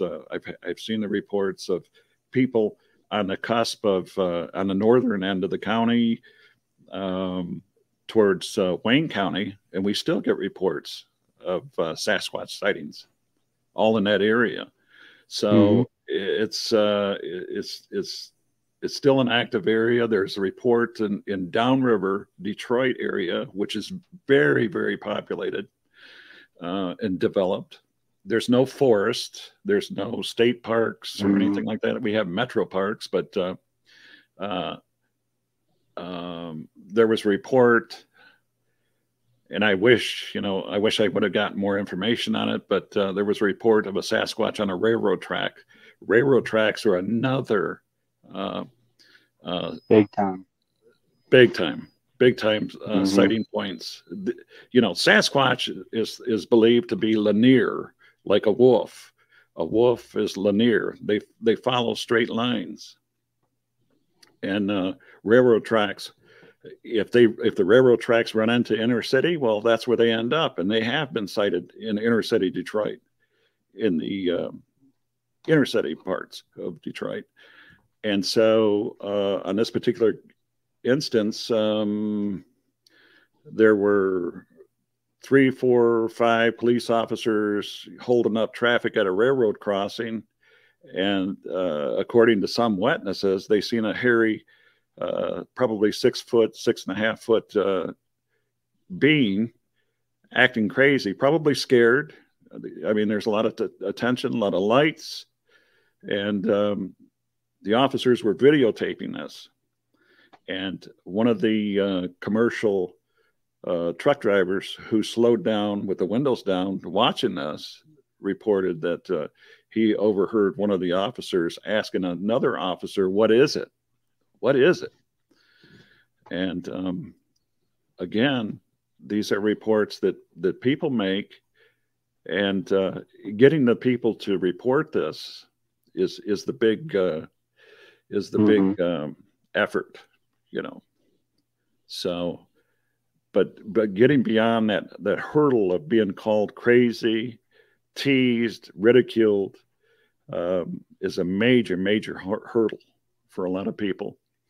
And that's why when we were talking about hunters earlier, yeah, a lot of hunters report, but and I've been on the Michigan Sportsman group site quite a few times, and I about got run out of there because you get ridiculed and mocked and stuff like that. But interesting enough, a lot of these people, these macho hunters and stuff, which a lot of them are good people, they're under a lot of peer pressure. And, you know, as a man, and there are a lot of women sports people too, but for the men, you know, if their friends and peers are mocking and ridiculing you, that's what they're going to do too. But privately, they'll get in touch with you and say, "Hey, look, this is what happened to me." And they'll tell you, they'll pour their heart out at you. But this is where a lot of the reports come from, these guys. And some of these guys said, you know, I've been hunting for so many years, and, you know, I'll face down an elephant, and I'll do this and I'll do that. But I seen this, and I dropped my weapon and left. I fled. He's not shy to tell you in private, "Yeah, I'm scared, and I fled, dropped my weapon, left it out there." So Rhea McDowell says she lives in Michigan. If you guys have any reports, look me up on Facebook. I have the largest Michigan Bigfoot database in the state. I'd love to hear your reports and stuff. So, yeah, Jason, if you ever come across any Michigan reports, let me know, bro. I'd love to hear. Oh, yeah, absolutely. I was actually just the document too. Mm-hmm. Go ahead. I'm sorry, Mr. Decker. It's all right. I mean, I want to hear about this document too, but one of my buddies from Upper Michigan just out of the blue called me the other day, like he's known to do. He's got a farm up in the Upper Peninsula, kind of a hobby farm. And he was telling me about how one of his prize goats was found 20 feet up into a tree. Mm-hmm. And how he suspected a mountain lion, you know, a cougar up there. Mm-hmm. And of course, the DNR up into UP still doesn't acknowledge the existence of mountain lions and stuff. And I said, well, you know, Thomas, mountain lions don't generally do that with their prey. They catch them in the ground. They bury them with a little bit of leaf debris kind of a thing, and they come back to feed on it once it's kind of rotted a little bit. Plus, they don't have the physical neck and jaw structures and strength to be able to carry something the size of a large goat up into a tree like that. That's just not how they're built. That's generally a leopard trait when they catch their kills. And I said, you know, that's a Bigfoot thing, man. Like, that's kind of one of those traits that we look for. Mm-hmm. And he's like, oh, yeah, no, I'm pretty sure it was a mountain lion. But same thing, man. That's happening all over the place. It really is. Since I posted that thread on trophies and ornaments, I can't tell you the number of people that want to tell me about leopards and whatever they've seen on television on Africa Safari. They've seen that on television. In their head, when they see something like that, the only thing that they can equate that to is what they've seen on television. Yep. Now, I posted recently, a thread on that very same topic, showing them, here's two experts, two CSI experts, forensic sports experts that said absolutely not a cougar. No, the cougars don't do that. They don't do that. Where do you guys get this stuff in your head that they do this stuff? They don't do that. And what they seen in the tree was not from a cougar. Cougars don't have any liking. They don't have any taste for bales of hay, tires, shirts, clothes, wolves. Cougars don't take another cougar up in a tree. Right.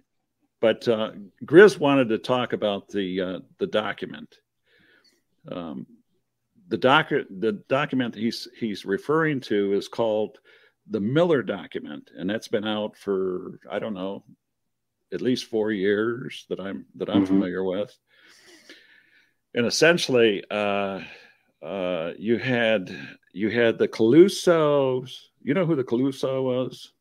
You know, the Caluso from Sherlock Holmes, and the Lieutenant Columbo from the Columbo series, episode television Hollywood renditions of comic detectives and stuff. So you got Caluso and Columbo types that look at the Miller document and they say, "Now this is a hoax. This is a whatever." But essentially, what it was a document that came to a blogger, and she was ridiculed heavily. And I would say that after she published that Miller document, I don't know, she just disappeared. She just fell off the face of the earth. She just got out of blogging. And I see this so many times with people when they're ridiculed and mocked like that, that they just, they can't handle it. They're crushed. But the Miller document supposedly came to her by way of some lady whose relatives, I think, were Swedish or something. And it was a long document that talked about Sasquatches. And I'm looking for it right now because I will read part of this for you. And he explained himself. My name is Dr. H.A. Miller, I think he said his name was. I graduated from one of the Ivy League schools. I was a MD doctor and I was a PhD, and my area of expertise was anthropology. And I worked for one of these government agencies, and my job was to look at these Sasquatch. Bigfoot Sasquatches, which he didn't refer to it as Bigfoot Sasquatch, but he had another name for it. Just looking at the report, and I think Wes Germer did a dedicated show to this topic, and he brought on people from his forum group that allegedly researched this, that came to the conclusion that this was a hoax, a fraud, and whatever. Once it's stamped with that proclamation, then everybody else, can repeat the same thing and say that it's a fraud and a hoax and stuff. But I was asked to get involved in this research and stuff, and quite frankly, I had just gotten into Facebook, stepped out of the shadows, got into Facebook, and opened up this Facebook group site. And I didn't want to get involved in this, but what I seen of the Miller document, it showed a lot of tells and a lot of hints that this was authentic. This was a person that was deeply involved in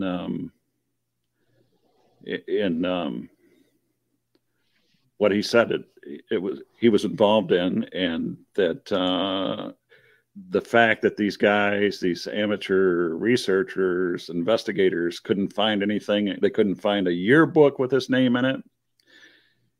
To me, again, these were tells that, this guy was deep. He was deep, and you're not supposed to find anything. Just in my background, involved in undercover work, which I was, state and federal. I had a whole new identity, and I'm talking about everything: cars, license, everything. You run around like a person with dual personalities, because on one side you're this person. When you're at home, you're your husband, your daddy, and you're this person. It was very, very tough. What I've seen with the Miller document and some of the things that I've read struck a chord with me and raised some red flags with me, that enough for me to say, no, I don't want to touch this. I don't want anything to do with this. I don't want to get involved in this. But here's some of the stuff that he said. If I can read this real quickly. The following was written by Dr. H.A. Miller, now deceased, born in New England, December 12th, 1909. The fact that nobody can find this name anywhere in any of these registers, in any of these Ivy League schools, should be enough to raise some red flags with people. In other words, get your nose out of that. Stop looking. So this is Mr. Miller talking. I finished my high school education while living with my father, stepmother, and half-sister. There was an entire section here that I could not transcribe. Handwriting was illegible, unrecognizable. I remained in New England for my undergraduate work. I thoroughly enjoyed the outdoors, the ocean, the forestry. My undergrad work studies focused on forestry and land management. You understand what agency he focused on. I worked at Lockwood Farm, part of the Connecticut Agricultural Experiment Station. I learned about hybridization, agricultural, and enjoyed the hard outdoor work in the cornfields. I began to find great interest in the scientific workings and happenings with corn seed at the time. He goes on to say, because of my previous work with the USDA, I was quickly employed by the federal government. My early years as a physician related mostly to providing medical support to various employee types, firefighters, etc., within the USDA field forestry service. I became a forensic expert in an anatomist for the USDA, and was called to examine the most major accidental deaths of USDA and forestry service. And he goes on to say, due to my interest in genetics and early experiences in agricultural hybridization, I was assigned to scientific teams which investigated the physical nature of genetics. He goes on to say, I spent years studying. He goes on to say, I spent years studying these creatures, which are scientifically known as, I still haven't been able to pronounce this word. It's Cebidaeidae.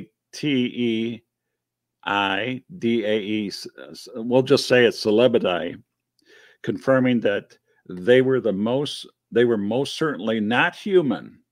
They were definitely of primate origin, but with traits seen in various species of primate, most of which were New World monkey. The Celebidae, or Sasquatch as we know them, were found in San Antonio, Texas area, very much found in San Antonio, Texas area, very much howl like the howler monkey, quite frightening to hear at night. At one point in my analysis, I found a great deal of similarity between these Bigfoot creatures and the howler monkey. That was until 1962. In late 1962, early 63, I was notified of a large human-like creature by the Redding Forest Service people in California. I arranged for transport of the body to my primary location in Colorado. It was reported to me that the body was found under a large tree that had been violently struck by lightning and was blown to the ground, apparently killing the large creature. During my investigation, I found the animal to be very similar to those that I had studied in Bandera County area of Texas, with some marked differences. This northern version of Celebidae, Sasquatch, seemed to have the same New World monkey attributes I noted in the Texas animals, I known today as Celebidae texacanus or C. texacanus. However, there were unique traits found in a specific Northwest animal known today as Celebidae nurterius pacificus. So that's what he calls them. And he goes on to say that this Pacific Northwest creature found in 1962-63 also had scent glands on her forearms. Scent glands on her forearms. This is more evidence that the C. nurterius pacificus is arboreal to some extent, leaving scent marks up and down the tree while climbing. Not only was this creature smashed by the large tree, but she was also badly burned with areas of lightning prints exposed on her exposed skin. So apparently this individual was in a tree when it was struck by lightning. For those that can't concede that these things climb trees, as big as they are, they can't climb trees. This one, apparently, according to him, was burned pretty badly when the tree was struck by lightning. So let me skip down here. He talks about the Pacific Northwest Sasquatch also had additional medial padding on its feet, and it would use it to climb trees, climbing up the tree, and hands to support its weight. He talked about, in comparison to the Pacific Northwest and Texas Sasquatch, he says both of them had oversized lower jaws with massive mastoids musculature. And this must be due to their rugged diet. And earlier you were talking about large canines and stuff like that. And he's saying that in this report, he's saying that he noticed that the lower molars are simply oversized or fused, resulting in a massive bone crush. They were designed to be massive bone crushing tools. So he's describing the features on this Sasquatch, and according to him, this Dr. Miller, he says, due to the jaw size and the bone crushing dentum, it is also clear that all subfamily of this creature, it doesn't matter if they're from Texas, Pacific Northwest, the Great Lakes, the Appalachian, he says, due to the jaw size and bone crushing dentum, it is also clear that all subfamily of this creature are omnivorous, predaceous, and opportunistic. Did you hear what I said? They are predacious, opportunistic. Mm-hmm. This must have been due to their rugged diet and, moreover, their need to crush bones. He goes on and on, but he closes this out with this. And this is the most important part to this. The speed, and he's describing the Sasquatch. This is in 19, whatever it was, 62, 63. He's saying this. The species is amazing, powerful, and deadly if angered. Like any animal, he goes on to say, it will protect itself, its food source, and its young at all cost. According to this doctor, it is imperative that the federal government continue to designate natural areas, unquote. Otherwise, a scarce food resource available to the celebritide Sasquatch will result in more opportunistic feeding behavior, closer interaction between humans and the Sasquatches. These creatures and human beings simply do not coexist, period. H.A. Miller, M.D., Ph.D., now deceased. There you go. Anywhere in there that does it say, feed them, love them, pet them, bathe them? No. He's warning you in that caveat. He's warning you. He's warning people that human beings and Sasquatches simply do not coexist. What does he mean by that? Well, think about it. If they do coexist, he would have said it. So when I'm asked, what does that mean to me?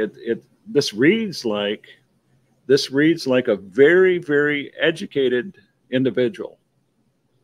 When you read this, it's not some dummy. This is not some made up dumb stuff that somebody made to hoax somebody. It reads like a last will of testament. It reads like this was left for family to clear their conscience. This is what I did. This is what I seen. This is what I believe. And you're not supposed to read this until I pass. So that's what it meant to me. That's the way I see it. That's my opinion. So I don't know. It's up to you. It's up to the listeners. Make up their mind.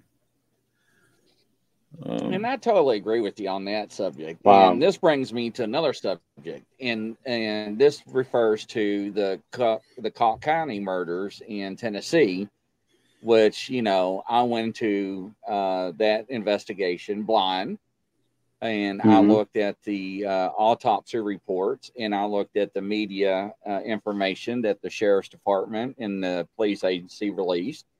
And Val, when there is allegedly a cover-up between departmental issues, right? Or if there is something related to a cryptid or a Bigfoot or a dogman. There is a very distinguished line and difference between those two differential statements or segregations of, is it this or is it that? By what is released and what is quoted and stated and released to the public. And if people do not know what to look for or to dissect with the police jargon or the keywords, what is released and what information and how it is released and what is stated and released information to the public, it's very easy for people to jump to conclusions and automatically want to blame a cryptid or Bigfoot or Sasquatch or Dogman in an incident. And this is where a lot of people where ghost investigations, are famous for. They hear a noise, that's a ghost. or the place is haunted. It's a demon, ladies and gentlemen. All hell breaks loose, right? But Val and I, and like I told Decker, I look at the totality of everything to make my professional opinion on a subject matter. And that's how I base on everything. Now, when you first read that Miller document to me, I also dissected words and listened to what was written, and I also concluded the same thing you have. And that's based on the information, and he is passing on this information to whoever, and this is my confession after I'm gone. Ladies and gentlemen, this is reality. This is the truth. This is who I worked for, and this is what I did in life. And, and people do not understand this. And we hear this about the guy that, gifted Bigfoot with peanut butter jars, six a week, remember? Mm-hmm. And the Fish and Wildlife got involved. They didn't want to, the neighbors complained. The neighbors knew what it was. The DNR called it a bear.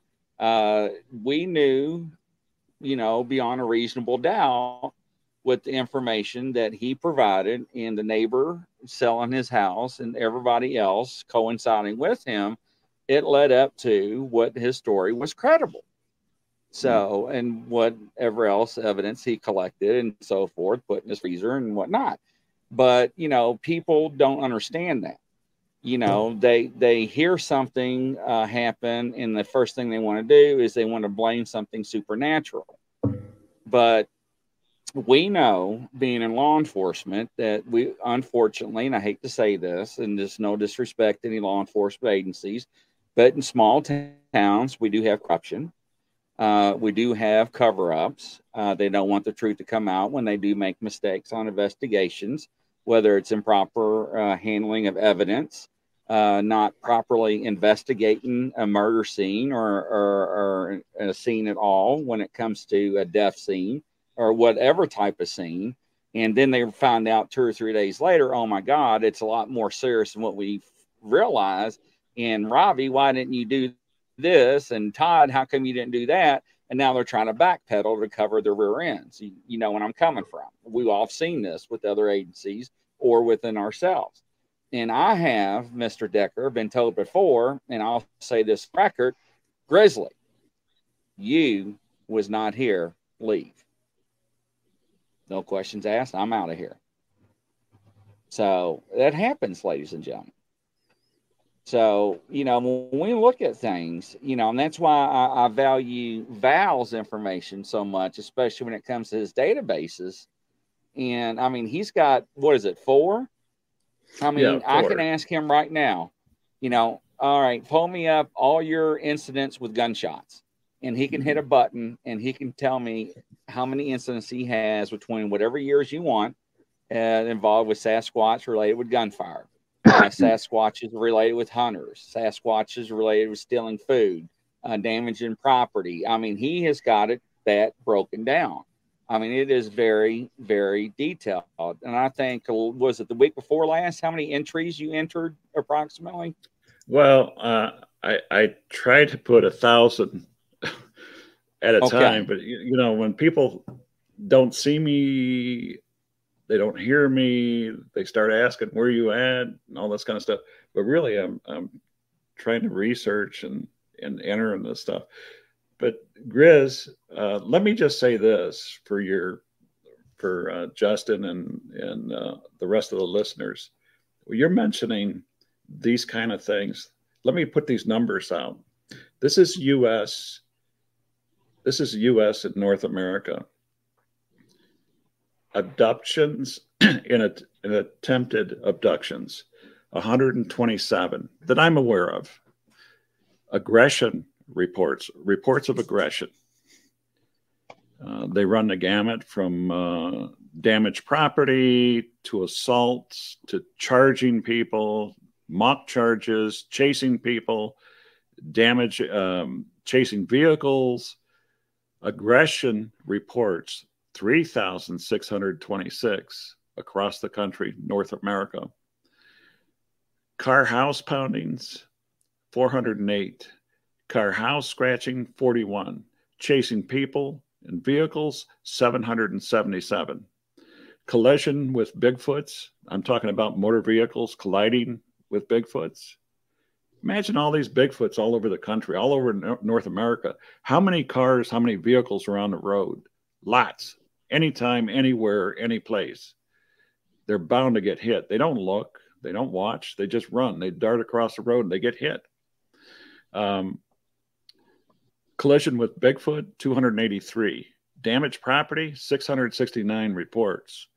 Gunfire, 1,601 reports that I know of. Injured people, 250. Killed humans, killed people, 108 that I'm aware of. Leo involvement, law enforcement involvement.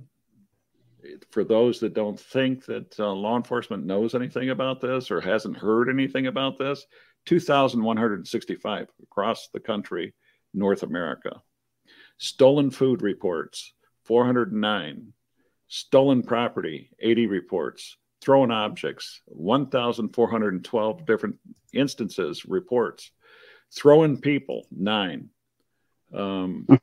Watching kids, 1,217. And window peeping, 1,383. That's a lot. And for those people that think, and when I used to share this with social media, you'd get some people on there that say, you know, well, human beings do all this kind of stuff. Yeah, they do. And there's some nasty people. There are some nasty people, but there's some also very good people, a lot of good people. But for those people that have in their head that Sasquatch, Bigfoot, Sasquatch just want to be left alone, there's too many reports, my friends, too many reports that show Bigfoot, Sasquatches encroaching on people's property, on their homes, in their windows. If you were a police officer, you wouldn't put up with that stuff. Your citizens anywhere, any place would be on the phone calling the police. You got people peeping in the windows. You got people staring at my kids. No, people aren't going to put up with that stuff. These people that report the collisions and damaged property from colliding with Bigfoot, Sasquatches, a lot of people choose not to report it. They don't want to be ridiculed. They don't want to be mocked. And quite frankly, the insurance company isn't going to take a claim like that. So there's a lot of different reasons why people don't do that. There's a lot of reasons why those numbers, as big as they are, probably should be 5 times greater than they are right now. And whatever state, whatever province the listeners live in, if they took the time to research their own state, their own province, go back and look at what BFRO shows and look and see what you got, why don't the numbers jive? Why is there such a vast difference? What's the reason for that? Quite frankly, if there's a Sasquatch out here in my area, in my neck of the woods, I want to know about it.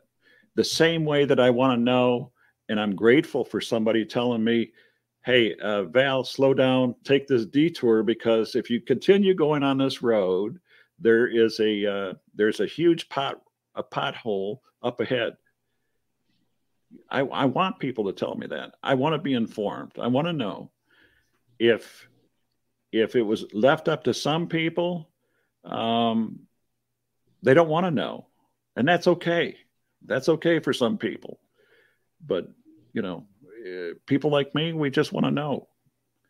And if you think that these traffic control devices on the side of the road that you see, they're there for your safety. They're there for your health.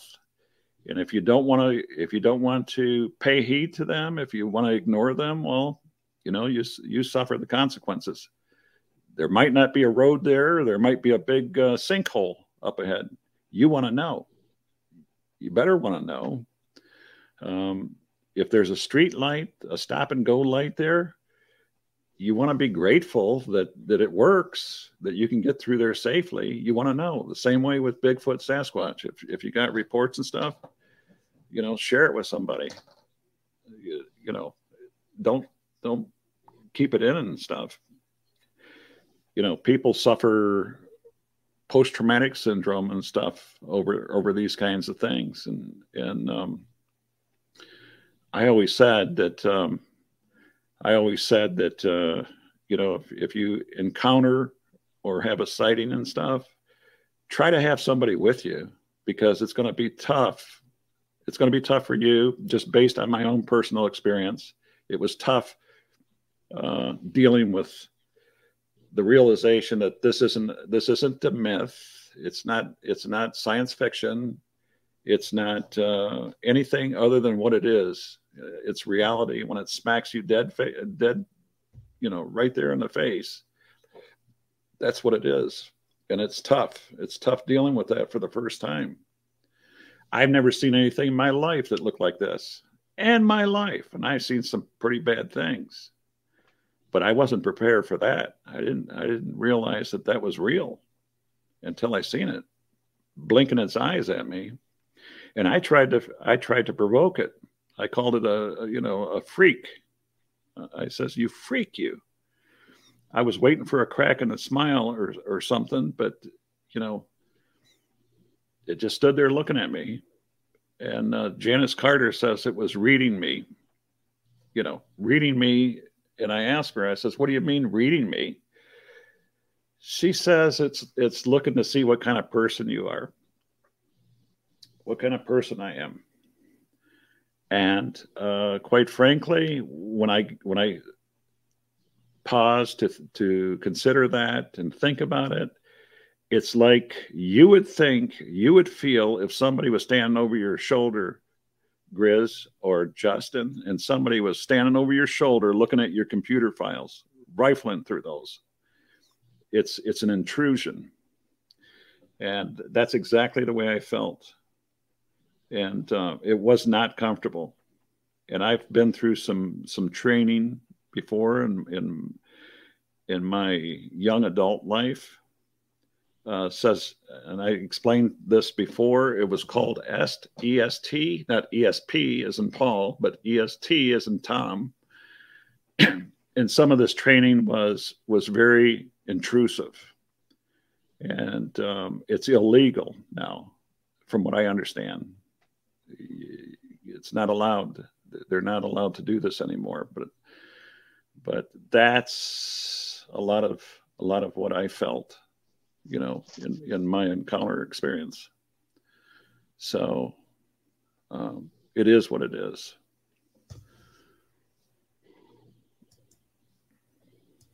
What do you think, Mr. Decker? Wow. I mean, I'm going over this document, what he was reading off. And if this was supposedly written in the early 1960s, the information that it contains, I mean, we're talking pre-Patterson Gimlin film, right? Mm-hmm. And then we're just now catching up to those ideas that was put forth in those documents. Now, I have heard of the Miller documents, but I've never gone into them and read them. But now I'm going to, because now I'm fascinated by it. The idea of the scent glands is a big one. And comparing them to howler monkeys, which is comparisons I have made myself from growing up in the jungles of South America, where we had howler monkeys. And we heard the troops of them going through the trees, 200-300 individuals, and they sounded like freight trains, just plowing through the jungles, And then I have heard some different recordings where I compare it to that sound. It's very similar. And if that's the kind of comparisons that he was making, and the speciation, right? He's talking about this specific type over in Texas versus the Pacific Northwest. And this is all stuff that has come out in the last maybe 10, 15 years with research. And if this guy already has that in the early 1960s, I mean, to me, that just kind of goes more to the veracity of these documents. It really does, unless they are a complete recent fabrication. You know what I mean? So it's one of those where if we take it for what it says it is, that's absolutely fascinating and just way ahead of its time, and even our thought processes of what's going on with these creatures. Well, one of the things So that on the police department, we had a program. I'm sorry for talking about on the police department. Okay. We had a program. I can't remember what it's called, but you can put a statement inside and scan it or copy and paste it inside the software, and the software would and spit it out and tell you if this statement was actually true or false, and it would go by handwriting analysis and keywords and structure of sentences and everything. Now, I have been trained in handwriting analysis, and I'm very good at it, and I can usually do it with pen and paper. And I can also take a statement and review a statement and tell if somebody's being deceitful or not. And that's because of the training that I had over all the years with the different departments with the government and the civilian side as well. And the civilian side really took heed of that when I left the department because they needed that to interview workplace violence, internal theft, what do you call it, where they had the big, what do you call it? You worked on them, Val. The big theft rings, the big term they use now when it involved numerous people, organized crime theft rings, organized crimes. Yeah, Ricos and stuff. Right. And they really used my, knowledge on that part. So with him reading that information to me for the very first time, just like reading the statements that was released from the media from the Tennessee murders, there's a lot of things I look at, and it's the verbiage. And not only the verbiage is what words are used and how the words are used and how the words are structured in a sentence. Because that will tell you the validity of who is writing that and what state of mind. Now, I can take a pen and paper and tell you to write down a statement of your encounter. I can tell you if you're sane or insane. I can tell you if you're under pressure.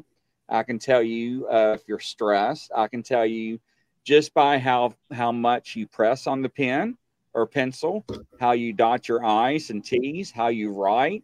And that's why a lot of statements that, and I shouldn't really be telling this on the air, usually are not on line paper. Because, we look at angles of your structures of your sentences, if they go up or down, how they're angled and so forth. And I'm going to stop there because I don't want to expose too much. But there's a lot of things that law enforcement looks at.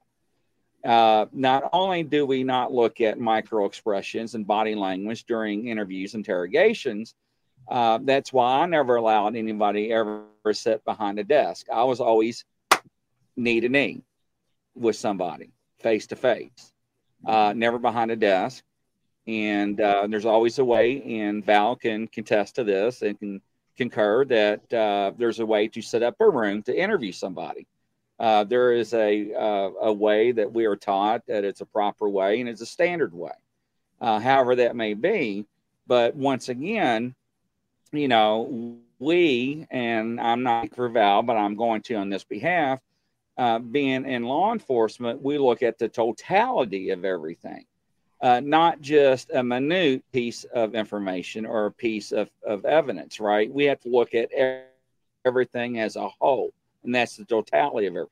And once you do that, then that's when you start drawing up your conclusions. When somebody makes a statement or comes out and says something against another person, they find that this person's not credible or whatnot, and so forth. And lo and go, did I lose everybody? Am I still here? Okay, I'm still here. Everything was starting to spin. So, but I just wanted to throw that out because a lot of people that don't know about law enforcement, don't have the law enforcement experience or background or knowledge, doesn't know that.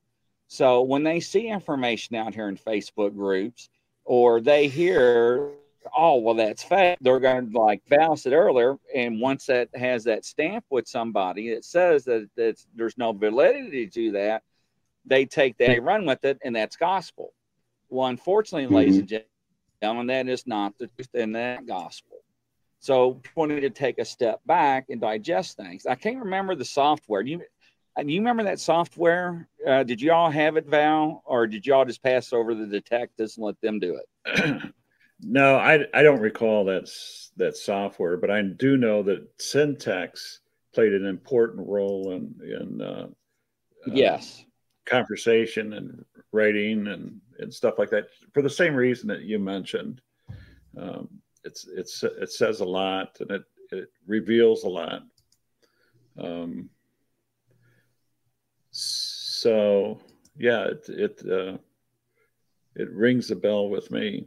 It certainly does. Unfortunately, it doesn't in the cryptid community, and there's a lot of false things that floats around in Val, and a lot of people that don't know you, and that's why I'm glad that you did have the opportunity that wanted to come on, is I wanted the people to see another aspect, not just me saying it, another law enforcement, somebody in a capacity that did a whole lot more than me in law enforcement, when it comes to not only state, but also federal level. Right. And to me, that gives you more credibility. And with CGI, AIG, chat, whatever we want to call about it or say now, if Val brings me a piece of evidence that says this is what I've taken on the photograph, I know beyond a reasonable doubt it's legit. Unfortunately, with the technology we have today, I don't know. I wasn't there. I didn't take the picture or photograph or video. So, and that's where I leave it. I'm not going to say it's not true because, like you said, you have databases, you have queries, and you see things that are from one coast to another, east to west, that are similar in fashion. And heck, you break it down. You break it down in subs, you break them down in categories, and however you want to break them down in sub levels and queries and so forth. And you cannot tell me that about all these reports that 95% of them are fake. There's no way. I'm sorry. Are there hoaxes? Yes, ladies and gentlemen, there are. Are there people making up stories? Yes, ladies and gentlemen, they are. Now, unfortunately, do law enforcement, do federal agencies, do DNR, Fish and Wildlife, whatever state you are in, however you want to call the Fish and Wildlife departments, they do not want to tell the truth? Absolutely. But if you take the coroner reports and the police reports and the sheriff's statements and the news articles and whatever's released and know what you're trained to look at and look for, you can actually come to your own conclusion to whether it is Sasquatch related or, damn, somebody made a mistake somewhere and didn't do their job right. Now they're backpedaling because, A, it's election time coming right up and it's politics. And we know how politics are in small counties and small towns and backwoods. Because let me tell you something, I'm from a small town and I know exactly how that works. Trust me. I've seen it. I've seen departments in small towns and agencies. It happens. And I'm sorry, ladies and gentlemen, it does. What's your thoughts, Val? Exactly right on. I've seen a lot, and getting back to the syntax, there was an old report out of Texas. I remember, and I think I've got it in that reference database. The reference database is pretty good because it takes a lot of these subsets and really looks at them in its totality, because you've got all these reports from that particular subset. For instance, assaults. You take all those reports and it includes the sources, the brief summary. It tells you about the assault that it's reporting, the source, the date, and the time, which is very, very important.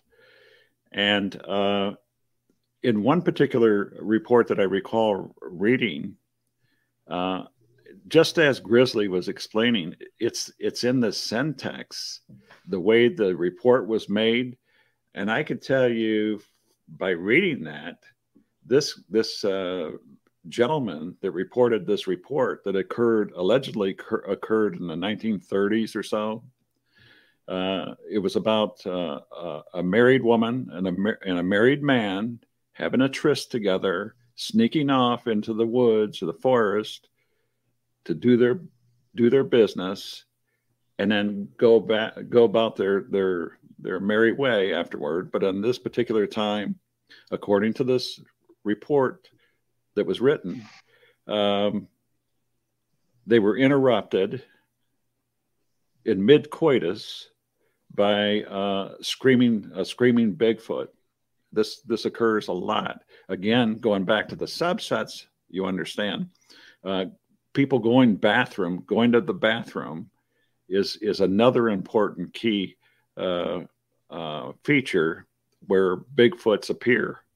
Whether men or women are going to the bathroom, it's that weird voyeur aspect of Bigfoot Sasquatch, that they have to be there. They have to look at a human being doing that. And they're always there. They're always there to make their appearance. Back to the story, getting back to the syntax of this report.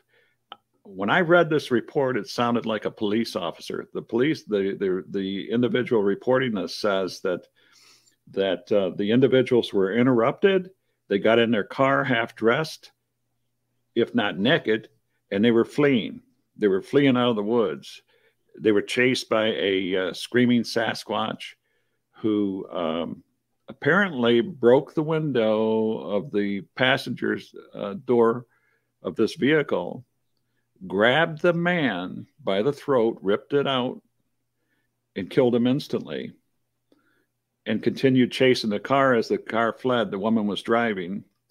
The woman, according to this report, drove that vehicle to her house in a state of shock and hysterics with somebody in the car with her, and they were half dressed. And she supposedly went to a hospital, never came out of the hospital, never made full recovery from that. But just the manner in which this was reported, and it also stated that if you go and ask for such and such report, date and time, you'll see this report. To me, when I read this report, it sounded exactly like a police officer would write a report. Exactly.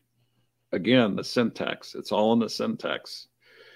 So he was directing people, challenging people. If you think this is a joke, if you think this is a fallacy, go here, ask for this report, look for this date and time, and they still may have it in the archives. Well, with a lot of agencies, they don't keep archives like newspapers. When it gets old, they have a big bonfire shredding party, and it gets shredded. But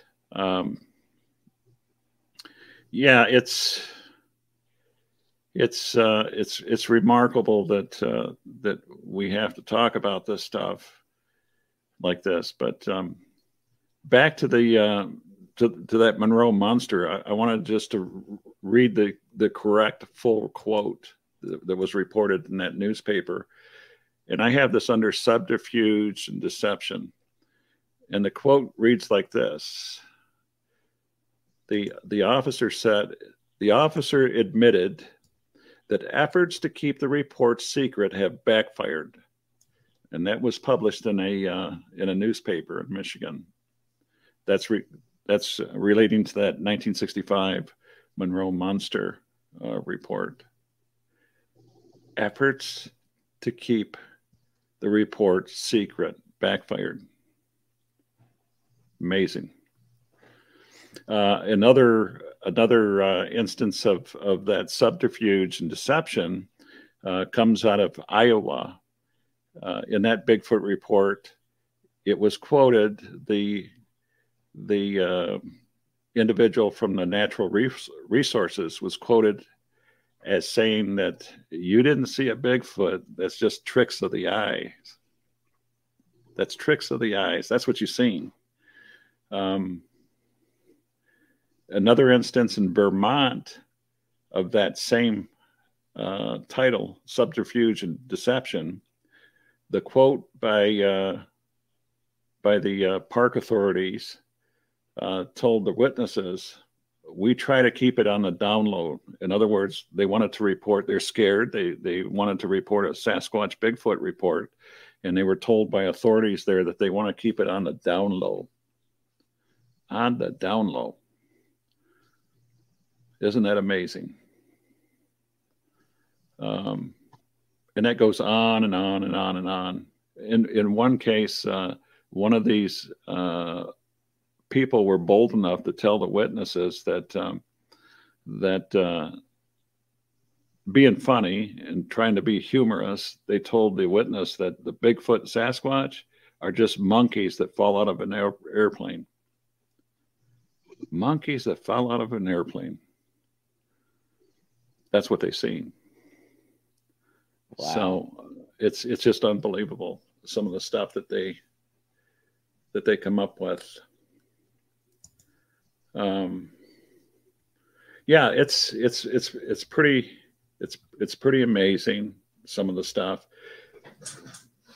You know, I've always been interested in the clothing aspects. I know we've talked to Janice Carter before on this. We talked to Daniel Perez about this. Daniel Perez has been around the Bigfoot community a long time. I don't know, 26 years. I think I remember him saying that his bulletin has been around for 26 years. So a lot of these people have been in the know for a long time. And it doesn't surprise me when people say that they've seen a Sasquatch wearing a belt, a cape, a hat, undersized jeans, overalls, shirt. There's even been a report of a Sasquatch wearing a hunter's blazing orange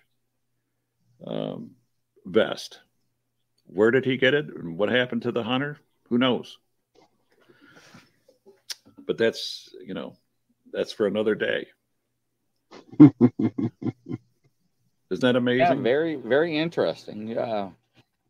It is. And I just want to say thank you, Val, for jumping on and sharing your information and collaborate with us. I really do. Hopefully the listeners learn some information tonight, instead of just hearing it just from myself and from Decker. And hopefully they got to know you now and your background, and hopefully get to watch our shows on Sundays at 6. But I really appreciate that. I really do. Yeah. Well, thank you for having me on. It's been a buddy. Oh, absolutely. Hopefully our buddy with the domestic, evidently he must be tied up pretty good. So hopefully he's okay. And Justin, I never met you before and stuff, but it's been a pleasure chit-chatting here with you and stuff. Let me just say this. You too, man. If I can, in my early police career, working for the sheriff's department in Detroit, Michigan, everybody had to work in the jail atmosphere. 1,000 inmates. These are convicted people waiting for a spot, a bed in the prison system. My first experience with the paranormal, the strange side that I remember was learning and understanding really the dynamics of people. And it was told to me a long time ago by my old state police sergeant. And he told me, they used to call me Z-Man. And he says, Z-Man, if you want to learn the criminals will teach you everything that you need to know to survive out there on the streets. Just watch them, listen to them. They'll teach you. Now, there was one occasion where we were in the jail. When you're working in a jail, nobody goes home for lunch. You have to eat what the inmates feed you. They cook the meal, and you leave in pieces. You go eat at this time. I go eat at that time when you get back. But in the meantime, you're locked in there. You stay there with 100 inmates. On this particular occasion, there were quite a few people there. One in particular was a serial killer. And I didn't know this, but this person had multiple personalities. I've never seen this before, never heard it before. And quite frankly, it raised the hair on the back of my neck. What I heard was, at that particular time, the whole system was under a 3-judge panel, which meant that you can't put 17 people in a 2-man cell anymore like they used to do. We're only going to have, if you have a 2-man cell, you got 2 men. If you can have a 6-man cell, you can't have 20 in there, packed in there. It's under a 3-judge panel. They watch this, they manage that, and that's what the rules were. My partner goes to lunch, and around midnight, 3 o'clock, there's always strange things that happen at 3 o'clock in the morning. But 3 o'clock in the morning, I'm hearing a party going on. I hear women, and I hear old men and young men talking and laughing, clapping hands, slapping hands. They're having a party. They're throwing down in there. And it raised the shackles on my neck, because I thought maybe my partner made a mistake and left people in the cell. How did these women get in the cell with the men? I could hear them back there clearly. I go back there because there's a party going on. Everything is quiet. And quite frankly, at night, when you're with a lot of these people that are murderers, that have been convicted of murder, some of these people don't sleep at night. They're awake, and they do that on purpose. There's a reason for that. They tell me the reasons why they stay awake at night is because the person that they murder, they see them at night. They don't want any part of that. So they stay awake at night, and they sleep when everybody else is awake. That's what goes on. That's the kind of stuff that you don't know unless you've been there and done it and learned it. I went back there to this cell, this 1-man cell. I knew it was a 1-man cell, but I heard a half dozen people in there, different voices, different voice inflections, intonations, young and old. I expected to see a whole group of people in there partying in that cell. I went in there and I looked, and I seen one single man sitting on that bench, and he was looking at me. This man had multiple personalities and voices. Very creepy. That's the kind of stuff that you can't teach. You can't learn in a textbook. You have to be there and learn it. So with that, it's been a pleasure. Good night, gentlemen. And absolutely, we'll talk to you again. Good night, everybody. Absolutely. Good night, Decker. Great show. Good night, guys. Absolutely amazing. Coast to coast and around the world. Yeah, Godspeed to everybody. And we'll catch you on the flip side. Take care. Bye. Night.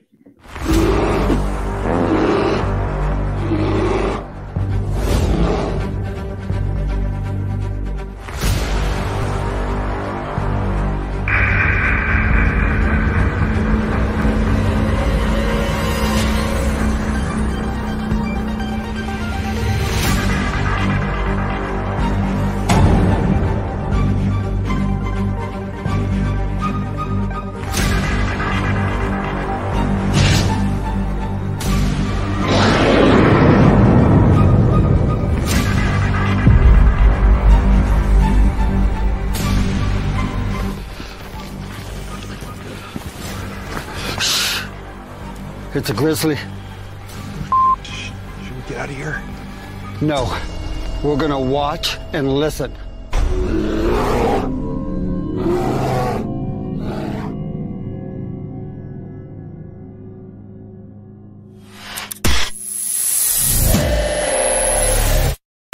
Action.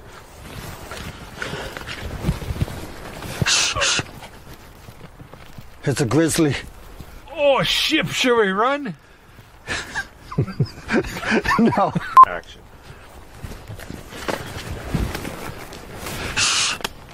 It's a grizzly. Oh, shit, should we run? Okay.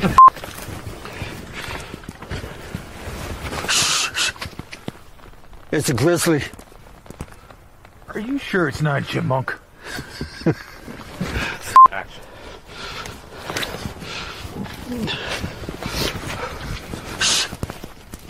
Nah, get out of here. Action.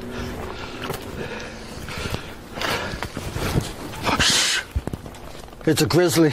I'm out of here. Huh.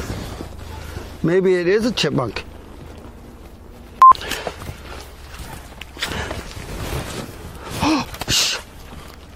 It's a grizzly. Are we gonna die? I don't know. We're just gonna sit here and listen and watch. Let's get out of here, maybe. Fall!